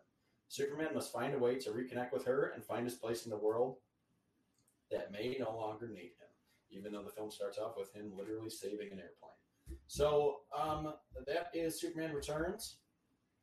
We basically went with this to give you guys a reason to do Superman, but we'll see how it goes. So Tristan, you said you're going first, correct? Yeah, I'll go first. All right, so give us your pitch. I don't know if Joe can hear us, so maybe wait for him to come back. So quick before Joe gets back, thoughts on Superman Returns as a movie, Tristan? I think it's a mixed bag. Like I said, the percentage is a little bit high. I think it had some good ideas. It kind of tried to humanize the character and get us a look into what this guy's life is like, but I don't necessarily think it worked. It was kind of boring, and plus you've got like 4 Predators involved in one movie, so it's kind of hard to watch it now. Yeah, that is true. And Bobby, what are your quick thoughts on Superman Returns? What are your feelings on that film?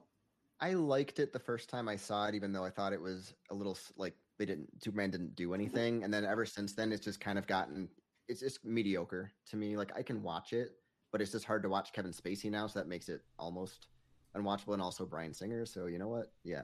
But as a movie itself, I like Brandon Routh, even though they didn't give him a ton to do in it. I feel like, and it just they didn't do enough with Superman. I feel like as give him a villain to fight, but it's kind of an interesting character piece, just not really a good Superman movie. I think what the film kind of fails at is what Tristan's always kind of saying with his reasoning for liking a lot of the Snyder films is he respects a movie that even if it fails, at least takes a chance rather than a film that's very down the middle. So like Man of Steel, I think took a lot of chances and is a much more entertaining product than Superman Returns, which everything was so safe and down the middle. So I'm looking for someone to take some goddamn chances here.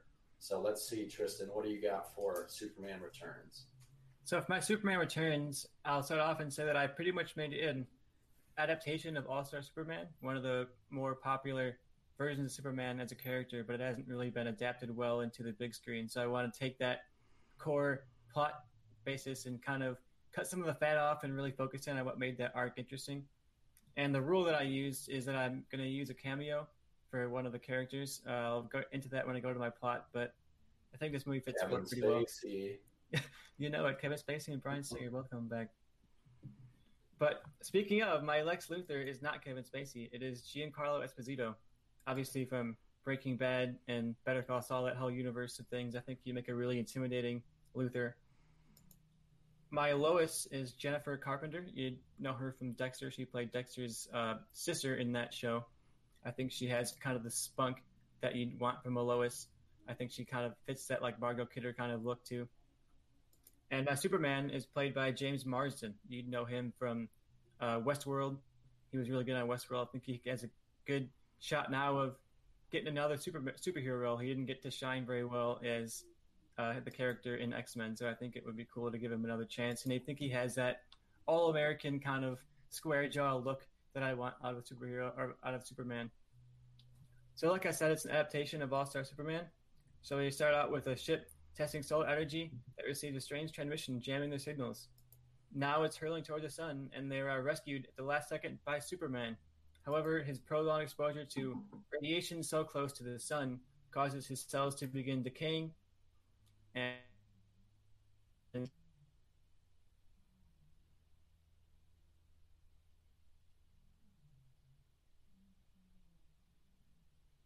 he has so he takes this opportunity to return to Earth and not only protect it, but say his final goodbyes to those that he loves and cares about and people who are important to him. So we get back, and I'll get into my cameo here in this scene, because Superman is working alongside Dr. Ray Palmer. You might know him as Adam, but he's played by Brandon Routh in my version of this. He's just going to be kind of a scientist who's helping out Superman in his research on this technology and why he's sick and what's going on. So they're basically working together to kind of solve his health problems and his fading powers, and they translate the message that went to the ship and caused it to crash, and it turns out it's in old Kryptonian, and it's a message essentially saying that Krypton has returned and the Kryptonians coming to Earth to claim it as their own. So now Superman has to make a choice between supposedly Krypton coming back and the Earth that he loves so much. And him and Ray Palmer also together develop a super serum that if he gets low on power and needs to use it, it'll give him his powers back, but only for 24 hours, similar to the serum developed in the All-Star Superman comic book. So we get an action scene here when Perry White's retirement party is attacked by Lex Luthor's goons. Superman makes his triumphant return, and it's a really cool, tight action scene here. I think we get to see Superman saving people, defeating villains, not destroying tons of blocks worth of buildings, but rescuing people and saving people and capturing the villain. And it's also the first time that Superman and Lois have seen each other in a very long time. So the tension is kind of there immediately. Because like I said, Superman's returning to Earth. He's been gone for a little bit. So they meet up on the roof of the Daily Planet. And they have this nice scene where he comes up and he says, "Nice night for a flight." And she said, "I'm not that kind of girl anymore, Smallville." And they have this kind of bonding moment where they're reconnecting about their lives. This one of the scenes of Superman Returns I think is actually good, one of the couple scenes. So I wanted to pay that forward here and adapt that again. But in this scene, similar to All-Star Superman, he lets her know his secret identity. He says, "Oh, I'm actually Clark Kent, and I have this deadly disease. I only have maybe a year to live, so I didn't want to live in secret anymore. I wanted to tell you the truth and let you know that I'm Superman, that I've been Superman this whole entire time." So he essentially confesses his love for her, confesses his true identity, and brings her to the Fortress of Solitude and has her kind of staying there with him. So meanwhile, Clark Kent is meeting with Lex Luthor for an interview. Lex Luthor is on death row, about to be executed for crimes, and Clark is kind of mixed on that. As Superman, he's not a fan of killing, so he doesn't really like that death is being used as a solution to problems. So he's having this interview with Lex Luthor essentially to try and get this one-on-one conversation between Superman and Lex Luthor, even though he doesn't know it's Superman. Get this conversation where he can try and see, is there a heart to this villain that I've been fighting against all these years? Is there something deeper to this guy that I've known how many years now? And that's a big part of the All-Star Superman comic books, is they get to humanize Lex Luthor a little bit in this moment where he's facing certain death. But his interview's interrupted by an attack from a Kryptonian who comes and says, "Now's the time. We're taking Earth. It's ours." So Superman has to fight this new Kryptonian, but as we know, his powers are weakening. So he has the superhero serum with him, and Lois takes it, and just like an All-Star Superman, we get a Super Lois in a really awesome Lois costume, and the two of them are kind of side by side trying to hold back and fight this new Kryptonian. And meanwhile, Lex Luthor has a serum of his own. He stole some from Clark while he was there in that interview, and Lex Luthor takes it and becomes an evil supervillain of Lex. But so Clark, Lois fight Lex in this battle where Lex is superhero. He has Superman's powers finally. He's always wanted to be on the same level as Superman, and now he is. And similarly to the comic, having this power, having this perspective, really lets him see things from a new angle. He sees the universe as its whole, not just his individual experience. He sees everything connected, and he has this sort of change of heart in a moment when he sees the new Kryptonian coming down and just pummeling Superman over and over and over and over again. And he decides, you know what, I can't let this happen. These people are going to destroy the entire planet, and I might be bad, but I'm not that bad. And now that I've seen how connected we all are, I really am kind of realizing that I could have done so much that I didn't do. Similar to his arc in the comic. So differently, though, we do have all three of them now teaming up. So we have Super Lois, Superman, and Lex, all with powers, fighting this new Kryptonian. And in the final moments, Superman has to sacrifice himself by flying this new Kryptonian up into space. And he says, "Look, I'll be gone for so long, and with this disease, I might not make it back."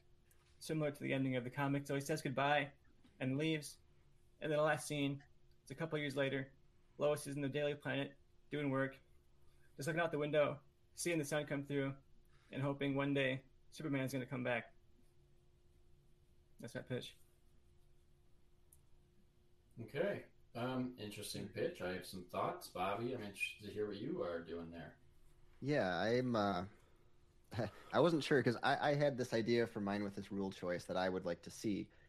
And I think Tristan's pitch gives me a hole to actually hopefully try to take this one. But so the rule for mine is that this movie is going to be told from a civilian's perspective.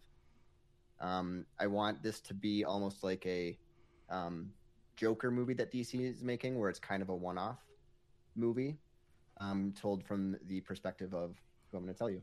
My director is going to be, I don't know how to pronounce his name, Ben Zetlin, who did Wendy and Beast of the Southern Wild. Basically, it's a good up-and-coming kind of director that can tell character-led stories. My Superman, who obviously isn't my lead, is going to be played by Matt Bomer, or Big Bomber. My Lex Luthor, who is very important to my story, although not seen in person quite a bit, is Denzel Washington. I think he gives off the energy that I need for mine. My Mike character is going to be my lead, is going to be played by Gaten Matazzaro, who is Dustin from Stranger Things. And his little sister, Lily, is going to be played by Julia Butters, who is the little girl in Once Upon a Time in Hollywood that has that scene with Leo. I think she brings kind of the sass and the kind of fun brother-sister dynamic that I want throughout my movie. And then you can kind of fill the rest with teen actors or like that. It doesn't really matter too much as far as his friends, but it's more of their interactions as brother sister.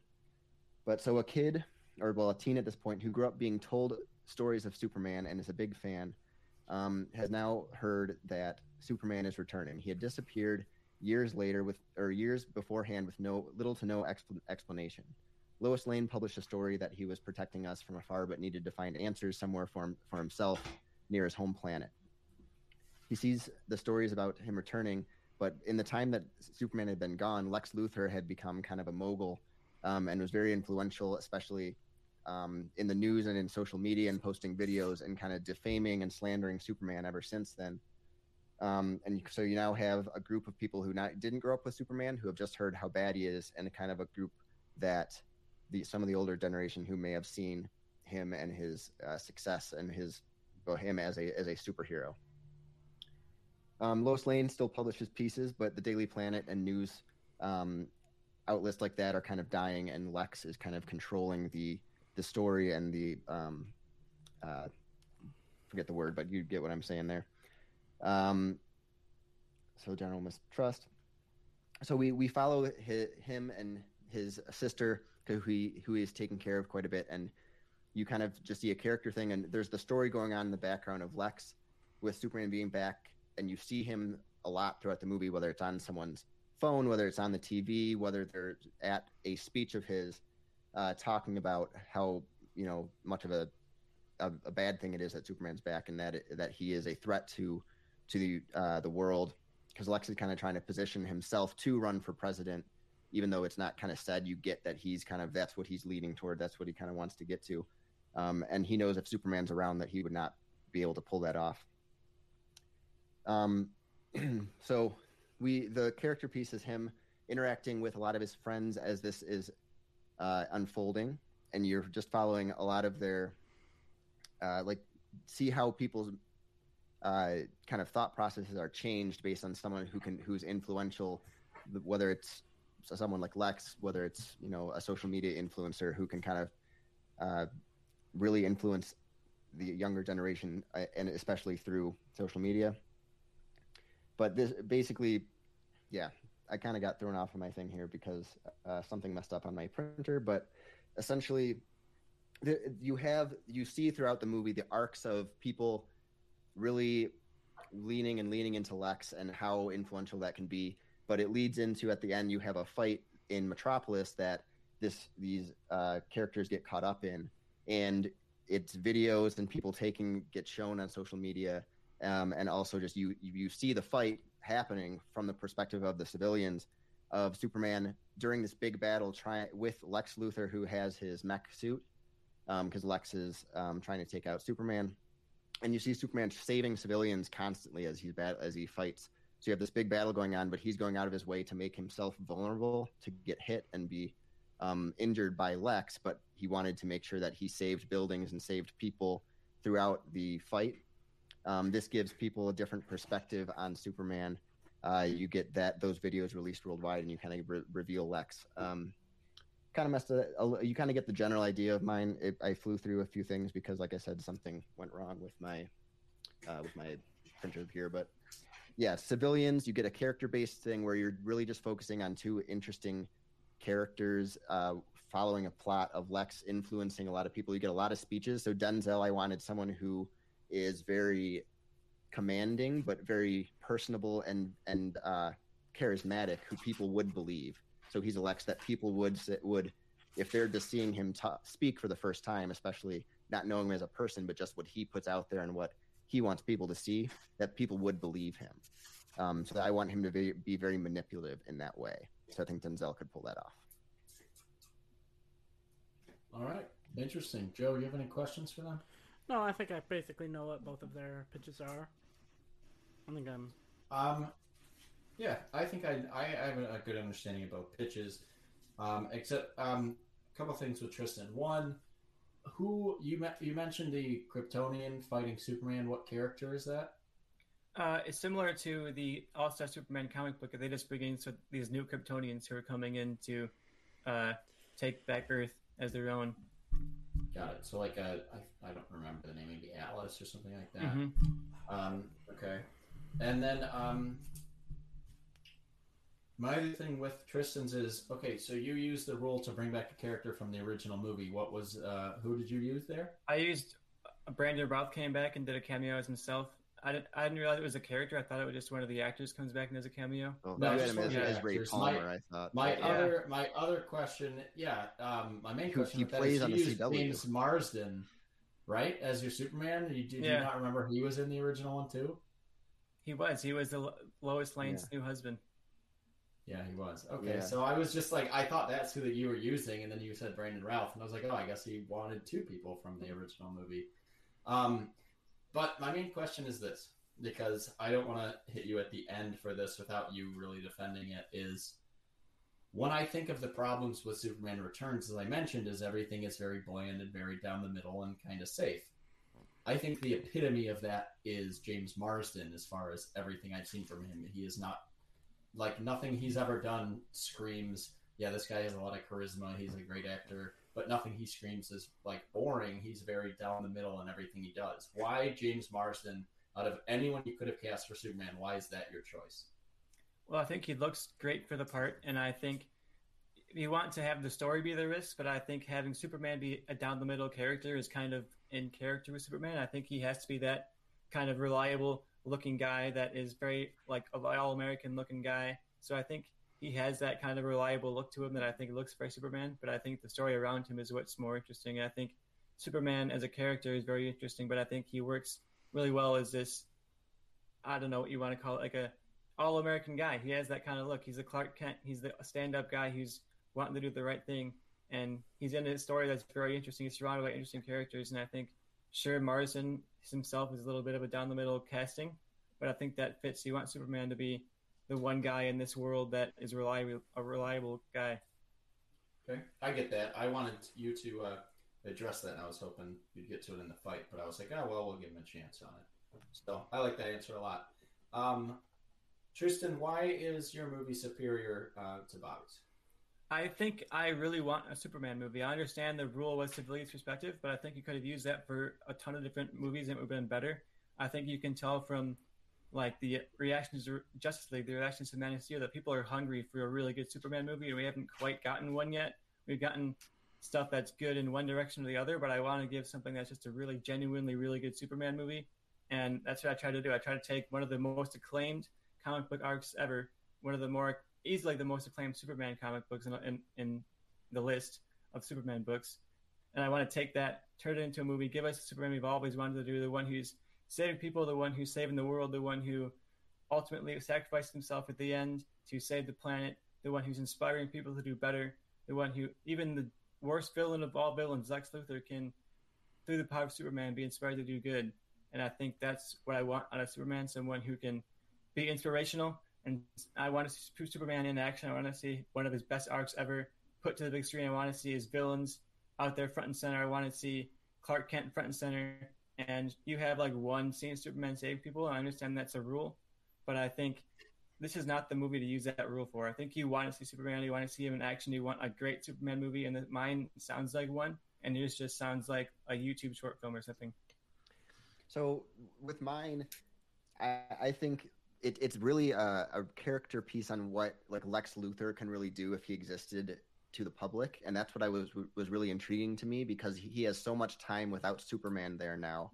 It's not going to be exactly how many years. It's going to be longer than he was gone for in Superman Returns, where he could control the story, and has become this thing. And I want to see Denzel Washington as a Lex Luthor like that, and also you have showing because Superman himself can be boring. It's one of the problems that you get from making a Superman movie. I really liked Man of Steel, but people didn't like that he was dark. If he went too light, people wouldn't necessarily like that. I think your movie goes a story that works really well in the comics. It really does, but it's one that I don't think adapts too well in the big screen in a few aspects.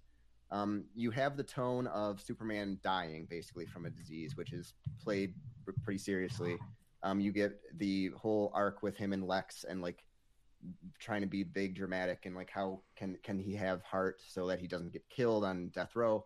And you have a weird, crazy ending with with Lex Luthor, Lois Lane, and Superman, with Superman's powers fighting aliens who have not been established through the movie as a villain. So you don't really have that throughout the movie.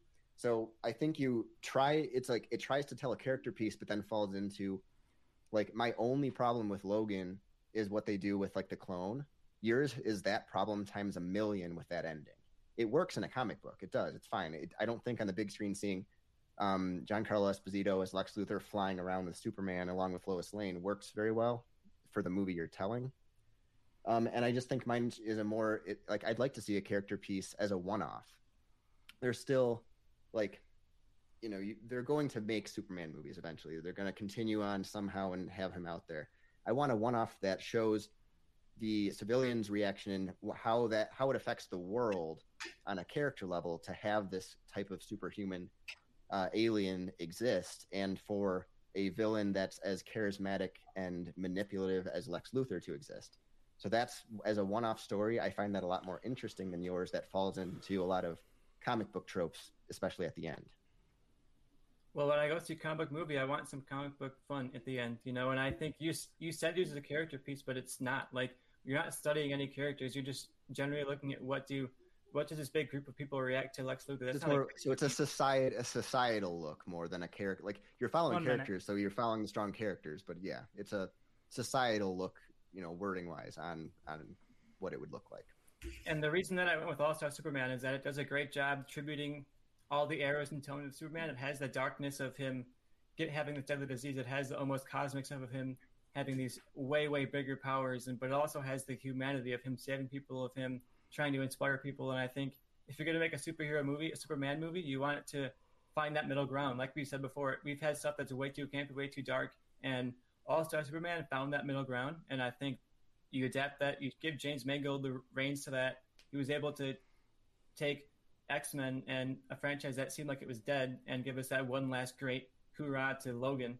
And but then you're trying to tell the story, and then it's so bizarre to me, and it would take anyone that knows Superman and turns out of it to see both James Marsden and Brandon Routh in it. That's really weird to me. I don't love the choice of James Marsden as Superman, as your lead.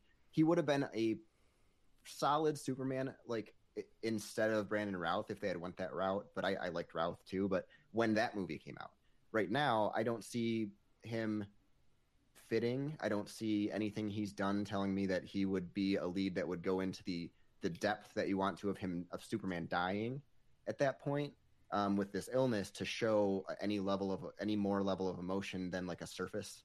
Like, he's charismatic and fine, but the story you're telling, I think, calls for a better actor than James Marsden personally. And also, again, that ending to me is it's the Logan problem times 1,000,000. I don't love that for a movie. I think James Marsden is a good actor. You saw it in Westworld that he can pull that emotion off. Even when he's playing a robot, he's very emotional. And you have that, even in Westworld, there's an arc where he realizes he's going to die and he has to sacrifice himself. And you get that emotional powerhouse from someone that you necessarily wouldn't think would have it. And I think James Marsden could really bring that out. And I think James Mangold could bring it out of him. He brought it out of Hugh Jackman. He really made Logan into an awesome, awesome, awesome character that was potential in all the other previous movies, but never quite hit that perfect balance of what Wolverine is. And I think he could find that here. He could take a character, Superman, who's been done well in other movies, but never done perfectly. And I think he could find that balance and make him done perfectly. And that's what I want. That's what I picked him for. That's what I picked also Superman. That's what I picked James Marsden. I want a great Superman movie. Mine just sounds like a great Superman movie. Yours sounds like a YouTube video. Except you have fun, like, Julia Butters steals like almost the entire movie of Once Upon a Time in Hollywood with one scene, and I think her dynamic with an older brother being the witty, like, if he tries to, like, wait, what, try to listen to Lex, she's like yells at him type of stuff and puts him in his place. I have that, like, stern younger sister, almost like the daughter in Nice Guys, but not to like a super comedic level, but as far as the intelligent little girl, like, I like following those type of characters who are being fed these lies and stuff, and I want Denzel to be Lex Luthor. I think that would be amazing, and I'd like for him, I think one of the ways he would do it is where he wouldn't return, type of thing. He's not going to be coming back because it's a one-off, and he gets to essentially just to do a ton of monologues, which he's great at, and manipulate people and be charismatic. So he can do it shoot it relatively quickly, and then you still get the mech suit Superman battle at the end. It may not show them up close, so their perspective, but you still see a really good fight. So you get some Superman action at the end, and you see Superman doing what everyone kind of complained about, which is to save people as he's fighting, actively be harmed, to go out his way to get hurt because he wants to save people and humans. And I think that's good to sell. All right. It's been way all the pros and yours are pros and mine. So I feel like mine is just a better Superman movie. Yours sounds like a Lex Luthor Returns. I don't know. It doesn't sound like a Superman movie. It it's just Superman sounds like returning, and it's a different mine take. sounds better. Joe, do you know what you're doing here? Yeah, I think You I need to know hear where anything I'm. else? I mean, it's your call, but I think I know where I'm leaning. I think I know where I'm going, but I'd like to hear your thoughts. I'm like 51-49. I think Bobby's cast is a lot better than Tristan's. I don't know. I still don't know how I feel exactly. Like, I understand his defense, but I still don't really know how I feel about James Marsden as Superman. And then you compound that with Brandon Routh also showing up. I think Giancarlo Esposito is like almost too like villainous in a way for Lex. I feel like you need some of that charisma and some of that like. But I mean, I could see it working, so it's not like that big of a negative. But I feel like Denzel is a lot better. But my thing is, I just don't know if Bobby did enough with the concept of being from a civilian's perspective about being from these little kids. I almost think that role would have worked better in this movie if they were adults potentially. I'm not sure, maybe someone who knew Clark, but I just don't know if his plot and his movie and stuff could keep my attention for 2 hours, and I'm not sure how I feel with, like but a superpowered Lois and a superpowered Superman and a superpowered Lex all teaming up, working together against, Kryptonians. And like I said, I'm 51-49, but I think at the end of it, I'm very slightly leaning towards Tristan. Yeah, I got to start off with saying I'm super disappointed in both pitches. Superman has one of the most underrated rogues galleries of villains, and these two didn't utilize that in any way, shape, or form, and that's very upsetting to me. I think if you really wanted to stick with the Superman returning, you could have easily had Lex Luthor create Cyborg Superman, who is giving Superman this evil reputation, so then Superman comes out of retirement or comes back to fight him, and both of you kind of failed to really do anything interesting with the character. Lex Luthor works better for the like evil, like if James Bond, he works more as like the main brains behind the organization, but then has like a main henchman. I hate the idea in both of your movies of Lex Luthor fighting Superman. That's always the worst part of any of the comics he's in. But a decision that has to be made. James Marsden was a terrible pick for Superman. Matt Bomer was, I guess, a little better. I think he has a look and at least has shown charisma before. Bobby's story doesn't quite pan out. Tristan at least stuck to a comic, but that comic is very comic-y. It's not a movie that I'd want to see directly made. I think if Tristan even just threw in Bizarro or any like Metallo or someone else to like be the more interesting villain that Superman's fighting, I think his pitch would have been stronger rather than sticking way too much to the comics. I hate Lois Lane as a super Lois Lane. I think that's the dumbest thing that's ever done in comics. It has a lot of Iron Man 3 vibes with Pepper Potts, which is the worst part of that movie. And Tristan just, his whole movie kind of gave me a lot of that. Like it just seems like a movie that would completely fall apart in the final act. And at least Bobby's, to me, sounds more like Godzilla, which is not a great film because it's from a civilian's point of view. But the one thing that everyone out of that movie came out and said is, everything with Godzilla is cool. I wish I saw more Godzilla. Bobby's would have been similar to that, but actually shown more Superman. I think he plays that out well. I like the idea of Lex Luthor, at least in a mech suit, better than the idea of Lex Luthor with Superman powers. So for me, I think I'm going with Bobby on this one, even though I think both pitches were pretty weak. I think overall, maybe these were two of your weakest pitches of the night, and that's not what I expected going into Superman. I thought both of you would come at it a little stronger. We brought our best pitches last time we fought with Superman. Yeah, I thought both choices were really boring for it. I think last time when you picked Michael B. Jordan as Superman, that was way more interesting. I think there was so much room to work with here, and I think both of you went very down the middle, very boring stories of Superman, and both of you really, really embellished really embraced the Superman Returns energy in your pitches, and that's not what I was looking forward to. So overall, though, I guess Bobby's was the one that seemed like it would fall apart last to me.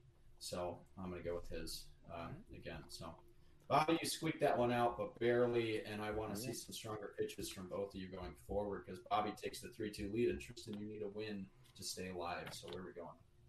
I mean, I guess we'll go to something else then. I usually should have won that one against Bobby's Chiggy movie, but let's pick something else here. Johnny, hit add or something on the scoreboard because it's stuck on. Let's go with Incredible Hulk. There we go. All right, so yeah, you guys are. If this comes down to Men in Black, this is gonna be Tristan, you got to win this one based on Bobby's confidence. Yeah, you guys are in my hands the rest of the night because I picked Incredible Hulk and Men in Black. So, Incredible Hulk came out in 2008, got a Rotten Tomatoes score of 67%. Scientist Bruce Banner, played by Edward Norton, desperately seeks a cure for the gamma radiation that contaminated his cells and turned him into the Hulk. Cut off from his true love, Betty Ross, played by Liv Tyler, and forced to hide from his nemesis, General Thunderbolt Ross, Banner soon comes face to face with a new threat, a supremely powerful enemy known as the Abomination. All right, so who's going first? I'll go first on this one. All right. So for my Incredible Hulk, I brought the director we've heard from earlier today, Leigh Whannell. I think he could pull off that mix of horror and action that I really think is the best you can get out of the Hulk. And the rule that I'm using is to put a comic book character on the map, and I'll bring that character up once we get going a little bit. And my Bruce Banner is played by Oliver Jackson Cohen. You would know him from The Haunting of Bly Manor. I think he has that kind of, energy that I think you get out of like a Bruce Banner. I will go through a couple of my other casts in a second, but I want to say my Bruce Banner, I think the best version of the Hulk and Bruce Banner is the one who is able to sort of find the balance between being Hulk and being Bruce Banner. So mine's kind of a journey of him discovering that balance. And in order to find it, he's traveling through the icy tundras of Antarctica to try and find the Savage Land. If you know the Savage Land from Marvel Comics, it's this preserved prehistoric jungle that exists in Antarctica where there's dinosaurs, there's all kinds of prehistoric creatures, and a lot of classic Golden Age characters root themselves in that era.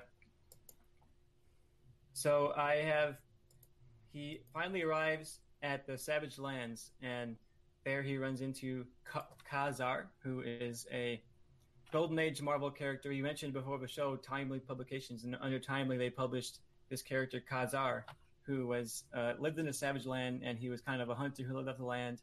So I'm bringing him in, and I'm having him played by Channing Tatum. I think he has that kind of buff look that I think could really go for Ka-Zar. And Ka-Zar, the gifted hunter, he's living in the Savage Land. He's attacked by dinosaurs, and the Hulk emerges in this great action scene. We're getting the Hulk fighting dinosaurs in the Savage Land, and I think we got to get some great action out of the Hulk. We've mentioned it in previous episodes and in our live stream, if you watched on Twitch, that we haven't gotten a ton of action out of the Hulk in the recent Marvel movies, so I want to give him some good action scenes here, and I think having the Hulk fight dinosaurs is just the right amount of camp that I want out of a movie like this, but it still could be very exciting in the action. So essentially he saves Ka-Zar, who promises to help train him to live off the land and find this spiritual balance to get himself saved between this balance of Bruce Banner and the Hulk fighting. He wants him to be able to find this middle ground. But his public appearance saving Ka-Zar put him back on the map, and now there's plenty of hunters coming out, including the one big hunter that I really wanted to bring in for this as the Hulk's villain, Kraven the Hunter. We've seen him in Spider-Man comics all the time. He's one of Spider-Man's biggest enemies, but he hasn't gotten any love in the movies. He hasn't really shown up in any of the TV shows. He's never been a character that's a household name. He's just one that comic fans know, and I've always wanted to see more of him. So I pretty much have Kraven the Hunter hunting down the Hulk, and the Hulk is getting trained by Ka-Zar. We have these battles where they're living off the land, and Kraven the Hunter, I think, is a really interesting foil to the Hulk, because the Hulk is this big brute force kind of guy, and Kraven the Hunter has this smaller kind of controlled attacks. You know, he's going to be climbing around through the trees and taking the Hulk out from the distance and trying to keep himself away from the Hulk and we'll get that dichotomy of these two very different characters having to come head to head. And yeah, we get the Hulk trained by Khazar, living in the Savage Lands, taking on Kraven the Hunter, and we get this just contained story of the Hulk trying to survive while figuring out this balance between who is Bruce Banner, who is the Hulk, and fighting off Kraven the Hunter. And that's my pick. I think that's a great adventure story with the Hulk. All right, just quick With a lot of question. action. All right, just quick question before Bobby starts. Who is playing Kraven in your movie? Did you say? Or... Oh yeah, I have Jeffrey D. Morgan as my Kraven the Hunter. Okay. All Yeah, right. you do. All right. That's the name I wrote down, hoping, but I wasn't sure. All right. God. All right. I'm gonna be honest, Joe. You're making the final decision, but Bobby's gonna have a lot of work to Yeah, do I just to have make one a better pitch than what Tristan just did. I am obsessed with his pitch. I just have one small nitpick with his pitch, but yeah, Bobby, go for it.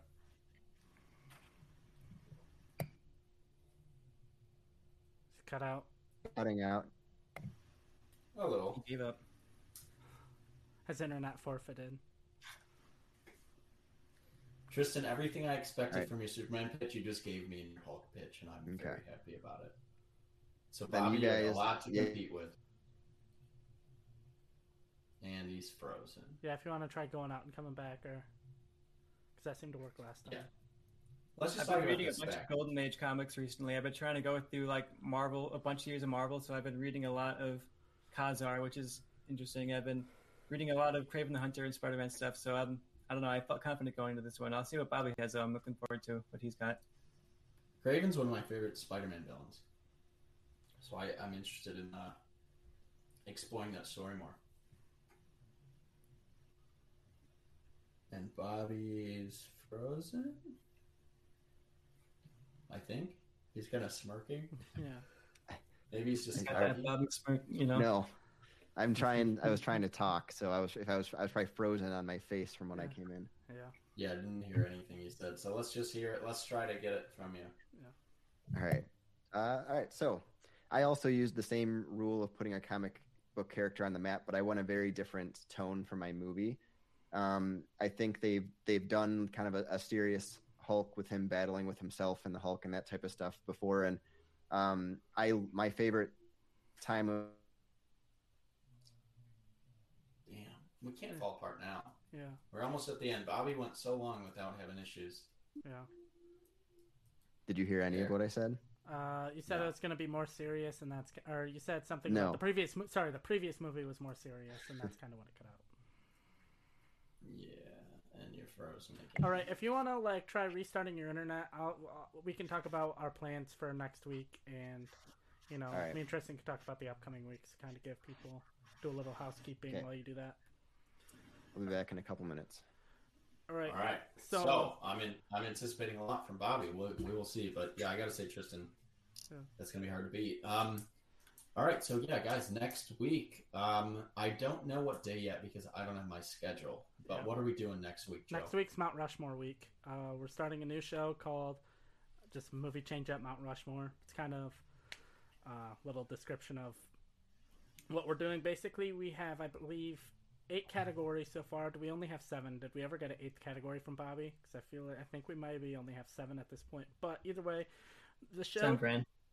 The show we're planning on doing is going to be roughly like an hour and a half to 2 hours. We're just going to work our way through various categories. We're each going to present our personal Mount Rushmore for that film category, and then together we're going to work together as a group for the show's Mount Rushmore. Like one of our rules is like movie monsters or movie animals and creatures, and so like I'll give my 4, Johnny will give his 4, Tristan will give his 4, and Bobby will give his 4, and then we'll look for commonalities and try to figure out what is our ultimate movie change up Mount Rushmore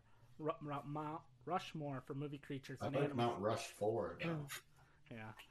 But yeah, because one of the things because it's a big thing on like sports talk radio and other things, and I feel like sometimes they get it wrong with what Mount Rushmore is. It's not just necessarily the top 4, because Mount Rushmore itself, each of the presidents represented something else. So it's kind of like, what would we like to represent, and who or what are we using to represent that on our Mount Rushmore? So I think it'll be a fun, interesting show. It'll be shorter than this show normally, because I think we're going to aim for like an hour and a half to 2 hour running time for that. Yeah, we have 8 categories decided on, but basically what we're going to do is we're going to get to our we're gonna feel comfortable ending it, and we're gonna end it when we have good timing, rather than like do all 8 categories. So it's not gonna be like if anyone listened to our top 100 films or top 20 of the decade, that is each over 3-hour episodes. We're not gonna hit that by forcing ourselves into an amount before the episode. So, yeah, I'm excited for it. I think it'll be interesting to see what you guys did. I've been trying to think about them since we came up with them all week, and like I've been thinking of them over and over again, being like, "Ooh, how did I not think of this one? How did I not think of this one?" But some of them I was like immediate top 4, and while I'm trying to make lists of like other contenders, I stuck with the top 4 right away. So I'm curious to see like how many commonalities we have in these. Yeah. And then, I want to mention too, there's a lot of superhero stuff going on the next couple of days. Falcon and the Winter Soldier, the show on Disney Plus premieres in this week it premieres, and I know appears on Friday. at least me and Joe are hoping to get some reviews out for that each week because I'll be staying up at 2 in the morning watching it. I have nothing else going on in my life, so I'll be doing that. Yeah. And we've got the Snyder Cut coming out soon as well. I don't know when we'll be talking about that, but I know me and Johnny typically come down on very opposing sides of Zack Snyder's filmography, so it'd be fun to get the two of us to talk about that movie here too. Yeah, that'll be interesting to see for sure. So, all right, Bobby, try to talk. Let's see what you got. You look frozen already. That's worrying. Yeah, it's very, very worrying. I am cutting in and out. I can tell already because my video goes into that circle. Audio wise, I can hear you. Yeah, I can hear you. You can hear. Fine. Yeah. You can hear? Okay, as long as you can hear, that's fine. I'll just keep talking and let me know when you can't. Do your pitch, and we'll just tell you if you stop. Okay. So basically, what I was saying is they've done Hulk and tried to go serious a couple times, and I think it's worked to be either bad or mediocre. So, and my favorite way to use him actually was in Thor Ragnarok, which is a more comedic style. I'm not doing this. And there we go.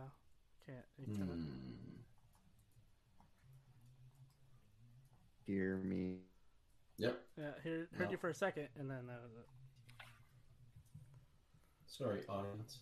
Yeah, all 2 of you.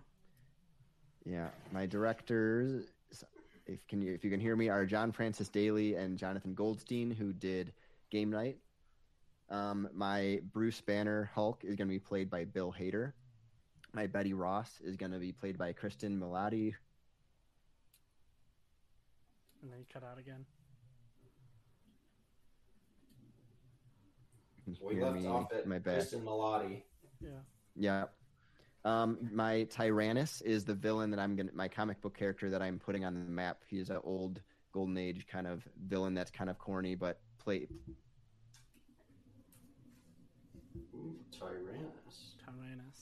Don't know nothing about no Tyrannus.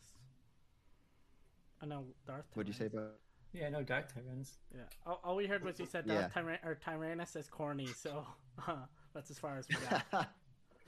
Tyrannus is an old Golden Age, like one of the original kind of Hulk villains that lives underground, and he comes off as like trying to be very serious, but it's a very like.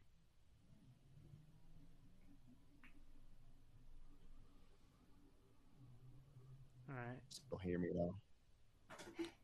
This is getting bad. Yeah. But Jesse. Do you have it on your computer? If you like copied and pasted it into the private chat, whatever. You can also try joining from your phone. You might be a little bit faster on cellular than you are on the Wi-Fi. Yeah, I mean, but the problem is I don't know if it'll come across very well written out rather than me saying it, but I can try. Well, you could just exit, like Tristan said, exit out and go through your phone. See if that makes a difference. Okay. Yeah, like you said, cellular might work better than internet. Yeah, let me... So do this, copy paste it if you can. I'll read it, I'll make it sound spectacular, and then you can come on your phone and fight Tristan. Yeah, nice chance to debate I'm going to try to enter... Hold on, I'm leaving from my computer and trying to enter on here. That son of a bitch, I wanted to read this bitch.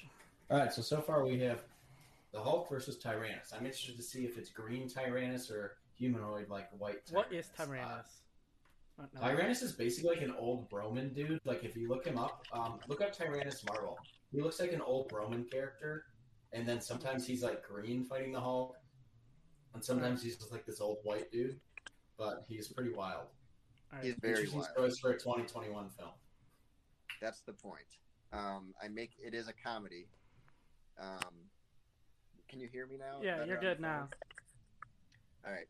I don't have headphones in or anything, so let me know if you hear like feedback from All right. any of you. But basically, what I was trying to get at is that I think they've done Hulk serious and try to tell that story of the dynamic between them a few times, and we've seen that a lot. And I liked the use of comedy with him in Thor Ragnarok, and that was refreshing. I'd like to do that at least one more time before we go back to a more serious Hulk story. So that's why I have John Francis Daly and Jonathan Goldstein with Bill Hader, Kristen Milotti, and Jesse Plemons as Tyrannus, who is a very ridiculous type villain, but he is going to play kind of the neighbor role in Game Night, where he's taking himself very seriously, but to everyone else, at least the Hulk and to Betty Ross, it comes across as weird, goofy, doesn't quite fit.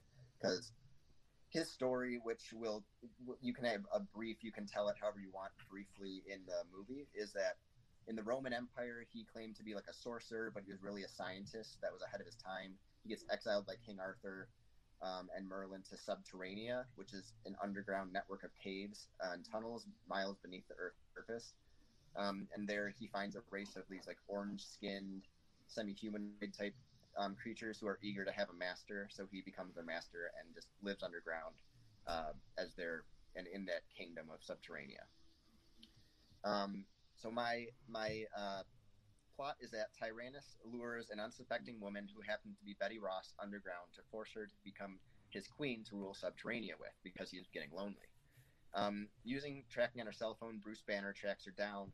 When he gets to where she should be, he realizes that they must be underground because the cell phone nor Betty are in sight, and discovers the tunnels and stumbles upon Subterranea and Tyrannus.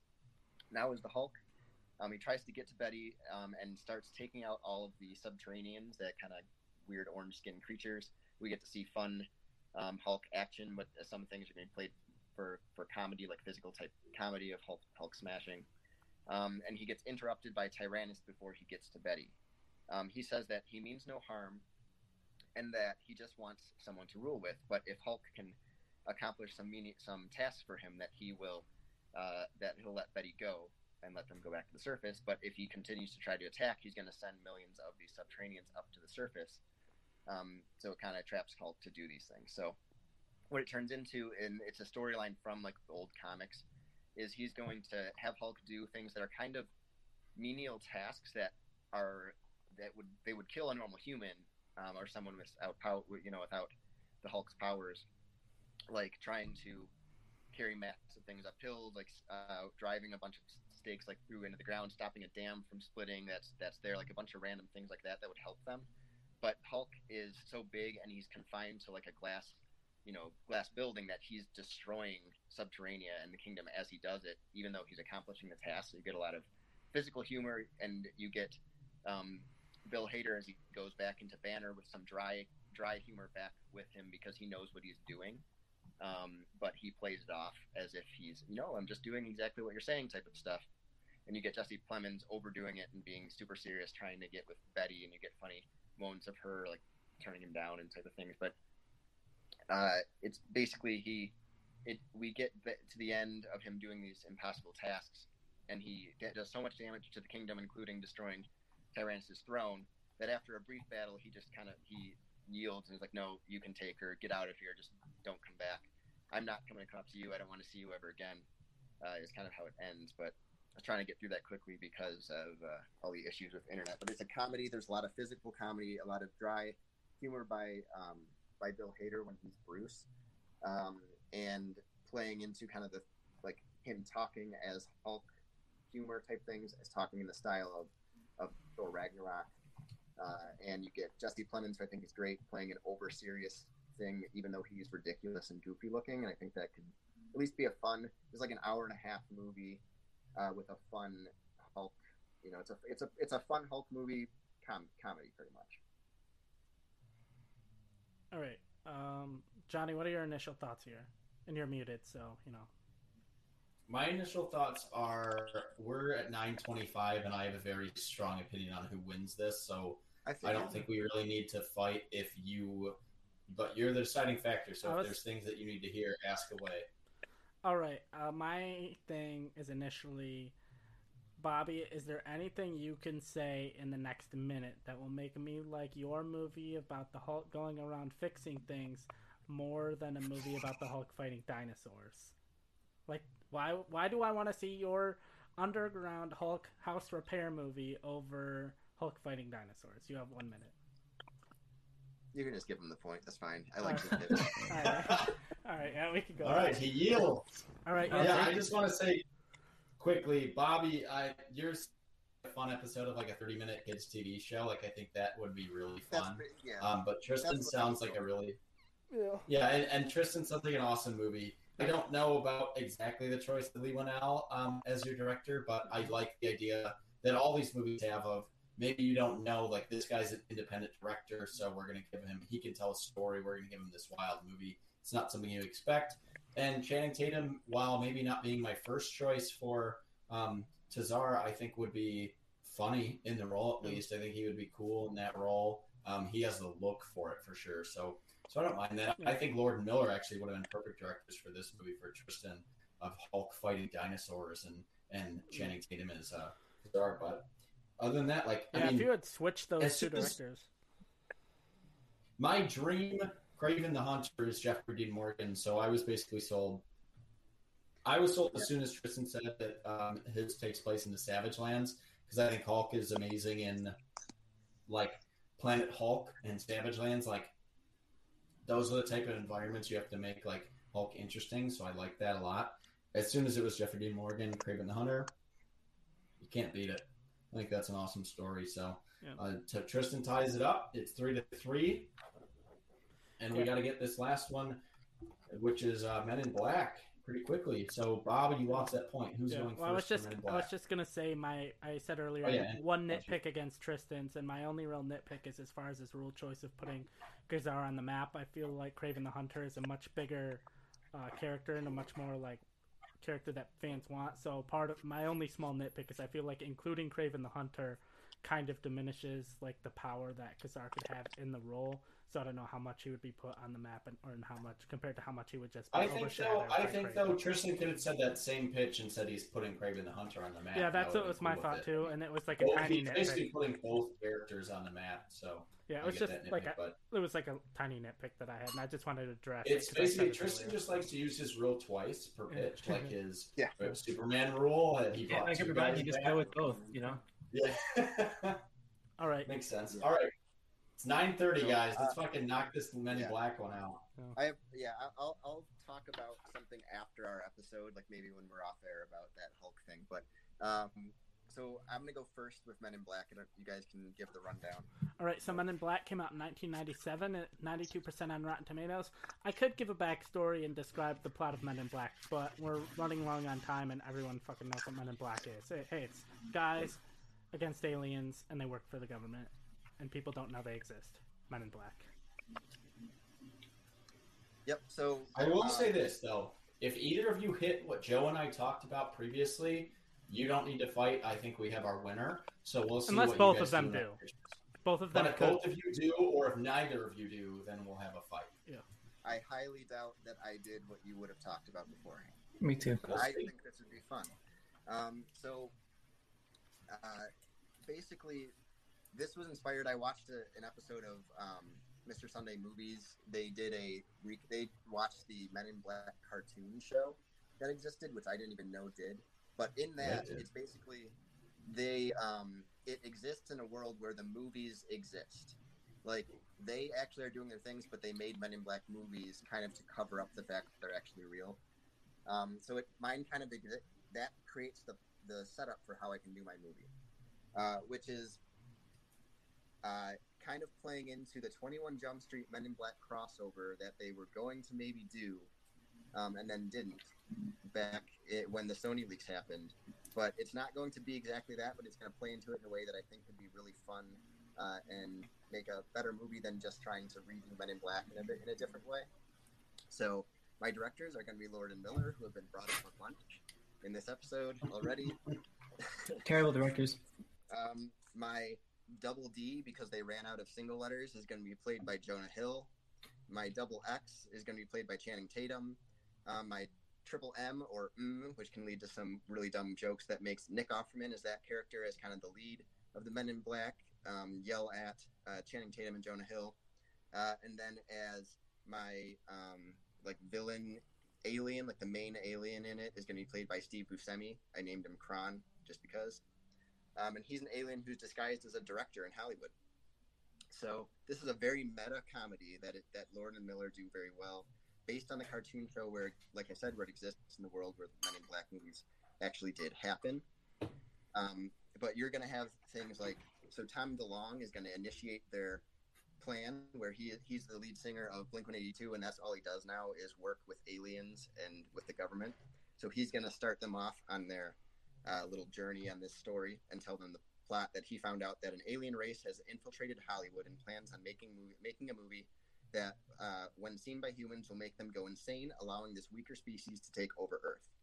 They infiltrate as Hollywood actors to investigate, but have to shoot scenes as they go because they don't know exactly who is doing this or what movie they are shooting. They just happen to be on the one with Steve Buscemi, so they can interact with him. There's a scene where they meet Will Smith, and it's revealed that he was an alien, just kind of a throwback to the original. So an alien was actually starring in the Men in Black movies. So a lot of fun meta humor. This is R-rated because it's in the style of the 21 Jump Street type of movies, but these are not those same characters. At least they don't reference that they are. When they meet Will Smith to find out he's an alien, it cuts to a planet, and we have aliens doing a Will Smith style rap. So we have aliens doing a Will Smith Men in Black rap on a planet.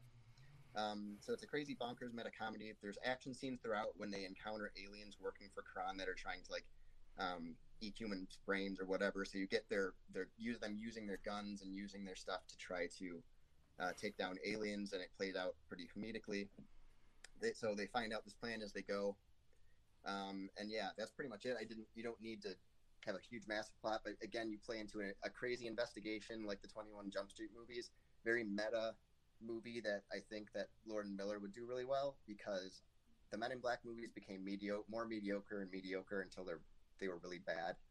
And I think playing off that and doing something completely different like this would actually be fun. I think it's actually a good idea. All right, that's the direction to go with it. Tristan, what do you got? We both went in very individual directions. I think we both made movies that we would like a lot, so it'd be fun to argue this one. But that being said, my directors are Justin Benson and Aaron Moorhead, who broke into fame doing The Endless, a really small sci-fi movie, and they just last year did Synchronic, a much bigger sci-fi movie that got held up by COVID. It hasn't really gotten a wide release yet. But I want to get them the middle ground here, a little bit big, a little bit in the roots of smaller movies. And my rule here is it's told from a civilian's perspective, and that civilian is played by Freddie Highmore. You'd know him from Bates Motel, and I think he fits that kind of awkward kind of vibe I'm going for with the character. I named him Lee in this, and Lee's living a normal, kind of boring life, working a dead-end job at a gas station, and his forgettable life is interrupted when he's leaving a long shift at work and gets abducted by aliens. And he wakes up in his bed the next day. He's disoriented. Doesn't even know what happened. He's saying, God, I had a weird dream last night. But slowly but surely, he starts to piece things together and say, hey, maybe I did get abducted by aliens last night. And he goes to work the next day, and he's greeted by these mysterious suited men who are saying they've gotten reports in the area of alien sightings of UFOs, and they're trying to gather a list of witnesses just so they can follow up with them at a later date. And Lee is kind of nervous. He's not sure if he trusts these guys, so he lies and says, I haven't seen anything. I didn't even hear about it. And kind of lets them leave. But of course, he's scared. So he reaches out to his friend, Haley, who I have played by Chloe Grace Moretz. And together, the two of them kind of uncover the secret history of their town. Because it's set in a very small Midwestern town, like a dead-end kind of town where people are stuck there, never really leaving. And we get them kind of investigating the history of this town, kind of similar to how in the first they're uncovering this history of Pennywise throughout the entire history of Derry from the beginning. And they're uncovering, there's been these alien abductions all this time. There's all these witnesses, but no one's really talking about it because these Men in Black show up all the time and kind of shut it down. So as they're piecing the things together, they're in this kind of conspiracy thriller where the Men in Black are always on their tail. They're always trying to stay one step ahead of these mysterious organization of investigators who are coming in to crack the case and figure out the truth. And of course, they're not very trusting of these guys. So he finally puts all the pieces together and kind of gets this case together of the history with all these witnesses throughout the town. They've all gotten alien history. They've all gotten abducted, or they've all seen UFOs, these handful of people. And he reaches out to Haley and says, look, I've found the truth out. I've talked to all these witnesses. There actually was aliens in this town. And she says, aliens? What are you talking about? What do you mean? And she doesn't remember any of their conversation. She's been mind-wiped by the Men in Black. So he's freaking out, obviously. His one co-conspirator, who was his kind of confidant, doesn't even remember the entire story. He barely remembers him. And he calls out his witnesses, people he met before, people he met in this investigation, and every single one of them says, oh, I don't know what you're talking about. I don't know. There weren't any aliens. What do you mean? And now he realizes the Men in Black have erased all their memories, and he's the last one left. So we get this final confrontation. He's trying to run out of town, but he doesn't want to go on a plane. He doesn't want to go on a train. He keeps seeing guys in suits and thinking, oh my God, is that them? So he's in this kind of like rainy, driving out of town, trying to get out. And in the last scene, he has this confrontation with the main Men in Black, and they give him this one ultimatum, like, look, we can wipe your memory, send you back to the town, and you'll never remember anything that happened to you, but you go back to your normal life, and it'll be like nothing happened. Or you can come with us, we'll train you, you'll be one of us as a Men in Black, we saw your investigative skills, we could use that on our team, we'd love to have you. And the last scene is just him waking up, kind of back in his house. You get this kind of ambiguous ending of, did he take the deal or did he not? And he opens up his closet, and his whole entire closet is just black suits. That's my pitch for Men in Black. Right. Joe, do you think either of them hit what we were looking for here? I feel like Tristan more so, but none of them like fully. Yeah, I'll say this. What we, I'll just tell you guys what we were looking for. We really wanted, Men in Black are just agents going on missions, and all of the movies have been about like world-ending events, and we really didn't want that in any of the movies. So we wanted a movie focused on the Men in Black going on a mission that was just taking out an alien that's not trying to end the world. So neither of you really hit that too well because Tristan's focused on the civilians, and Bobby still had the world-ending event or the aliens taking over the Earth event. So neither of you hit exactly what we were looking for, but I liked both pitches a lot. So I do kind of want to hear you guys fight it out. And I'm glad that Joe's making the final decision on this and not me.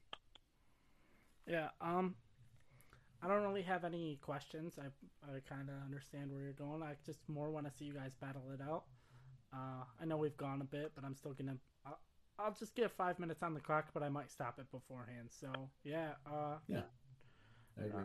Tristan, why is your more serious pitch better than Bobby's more comedic pitch?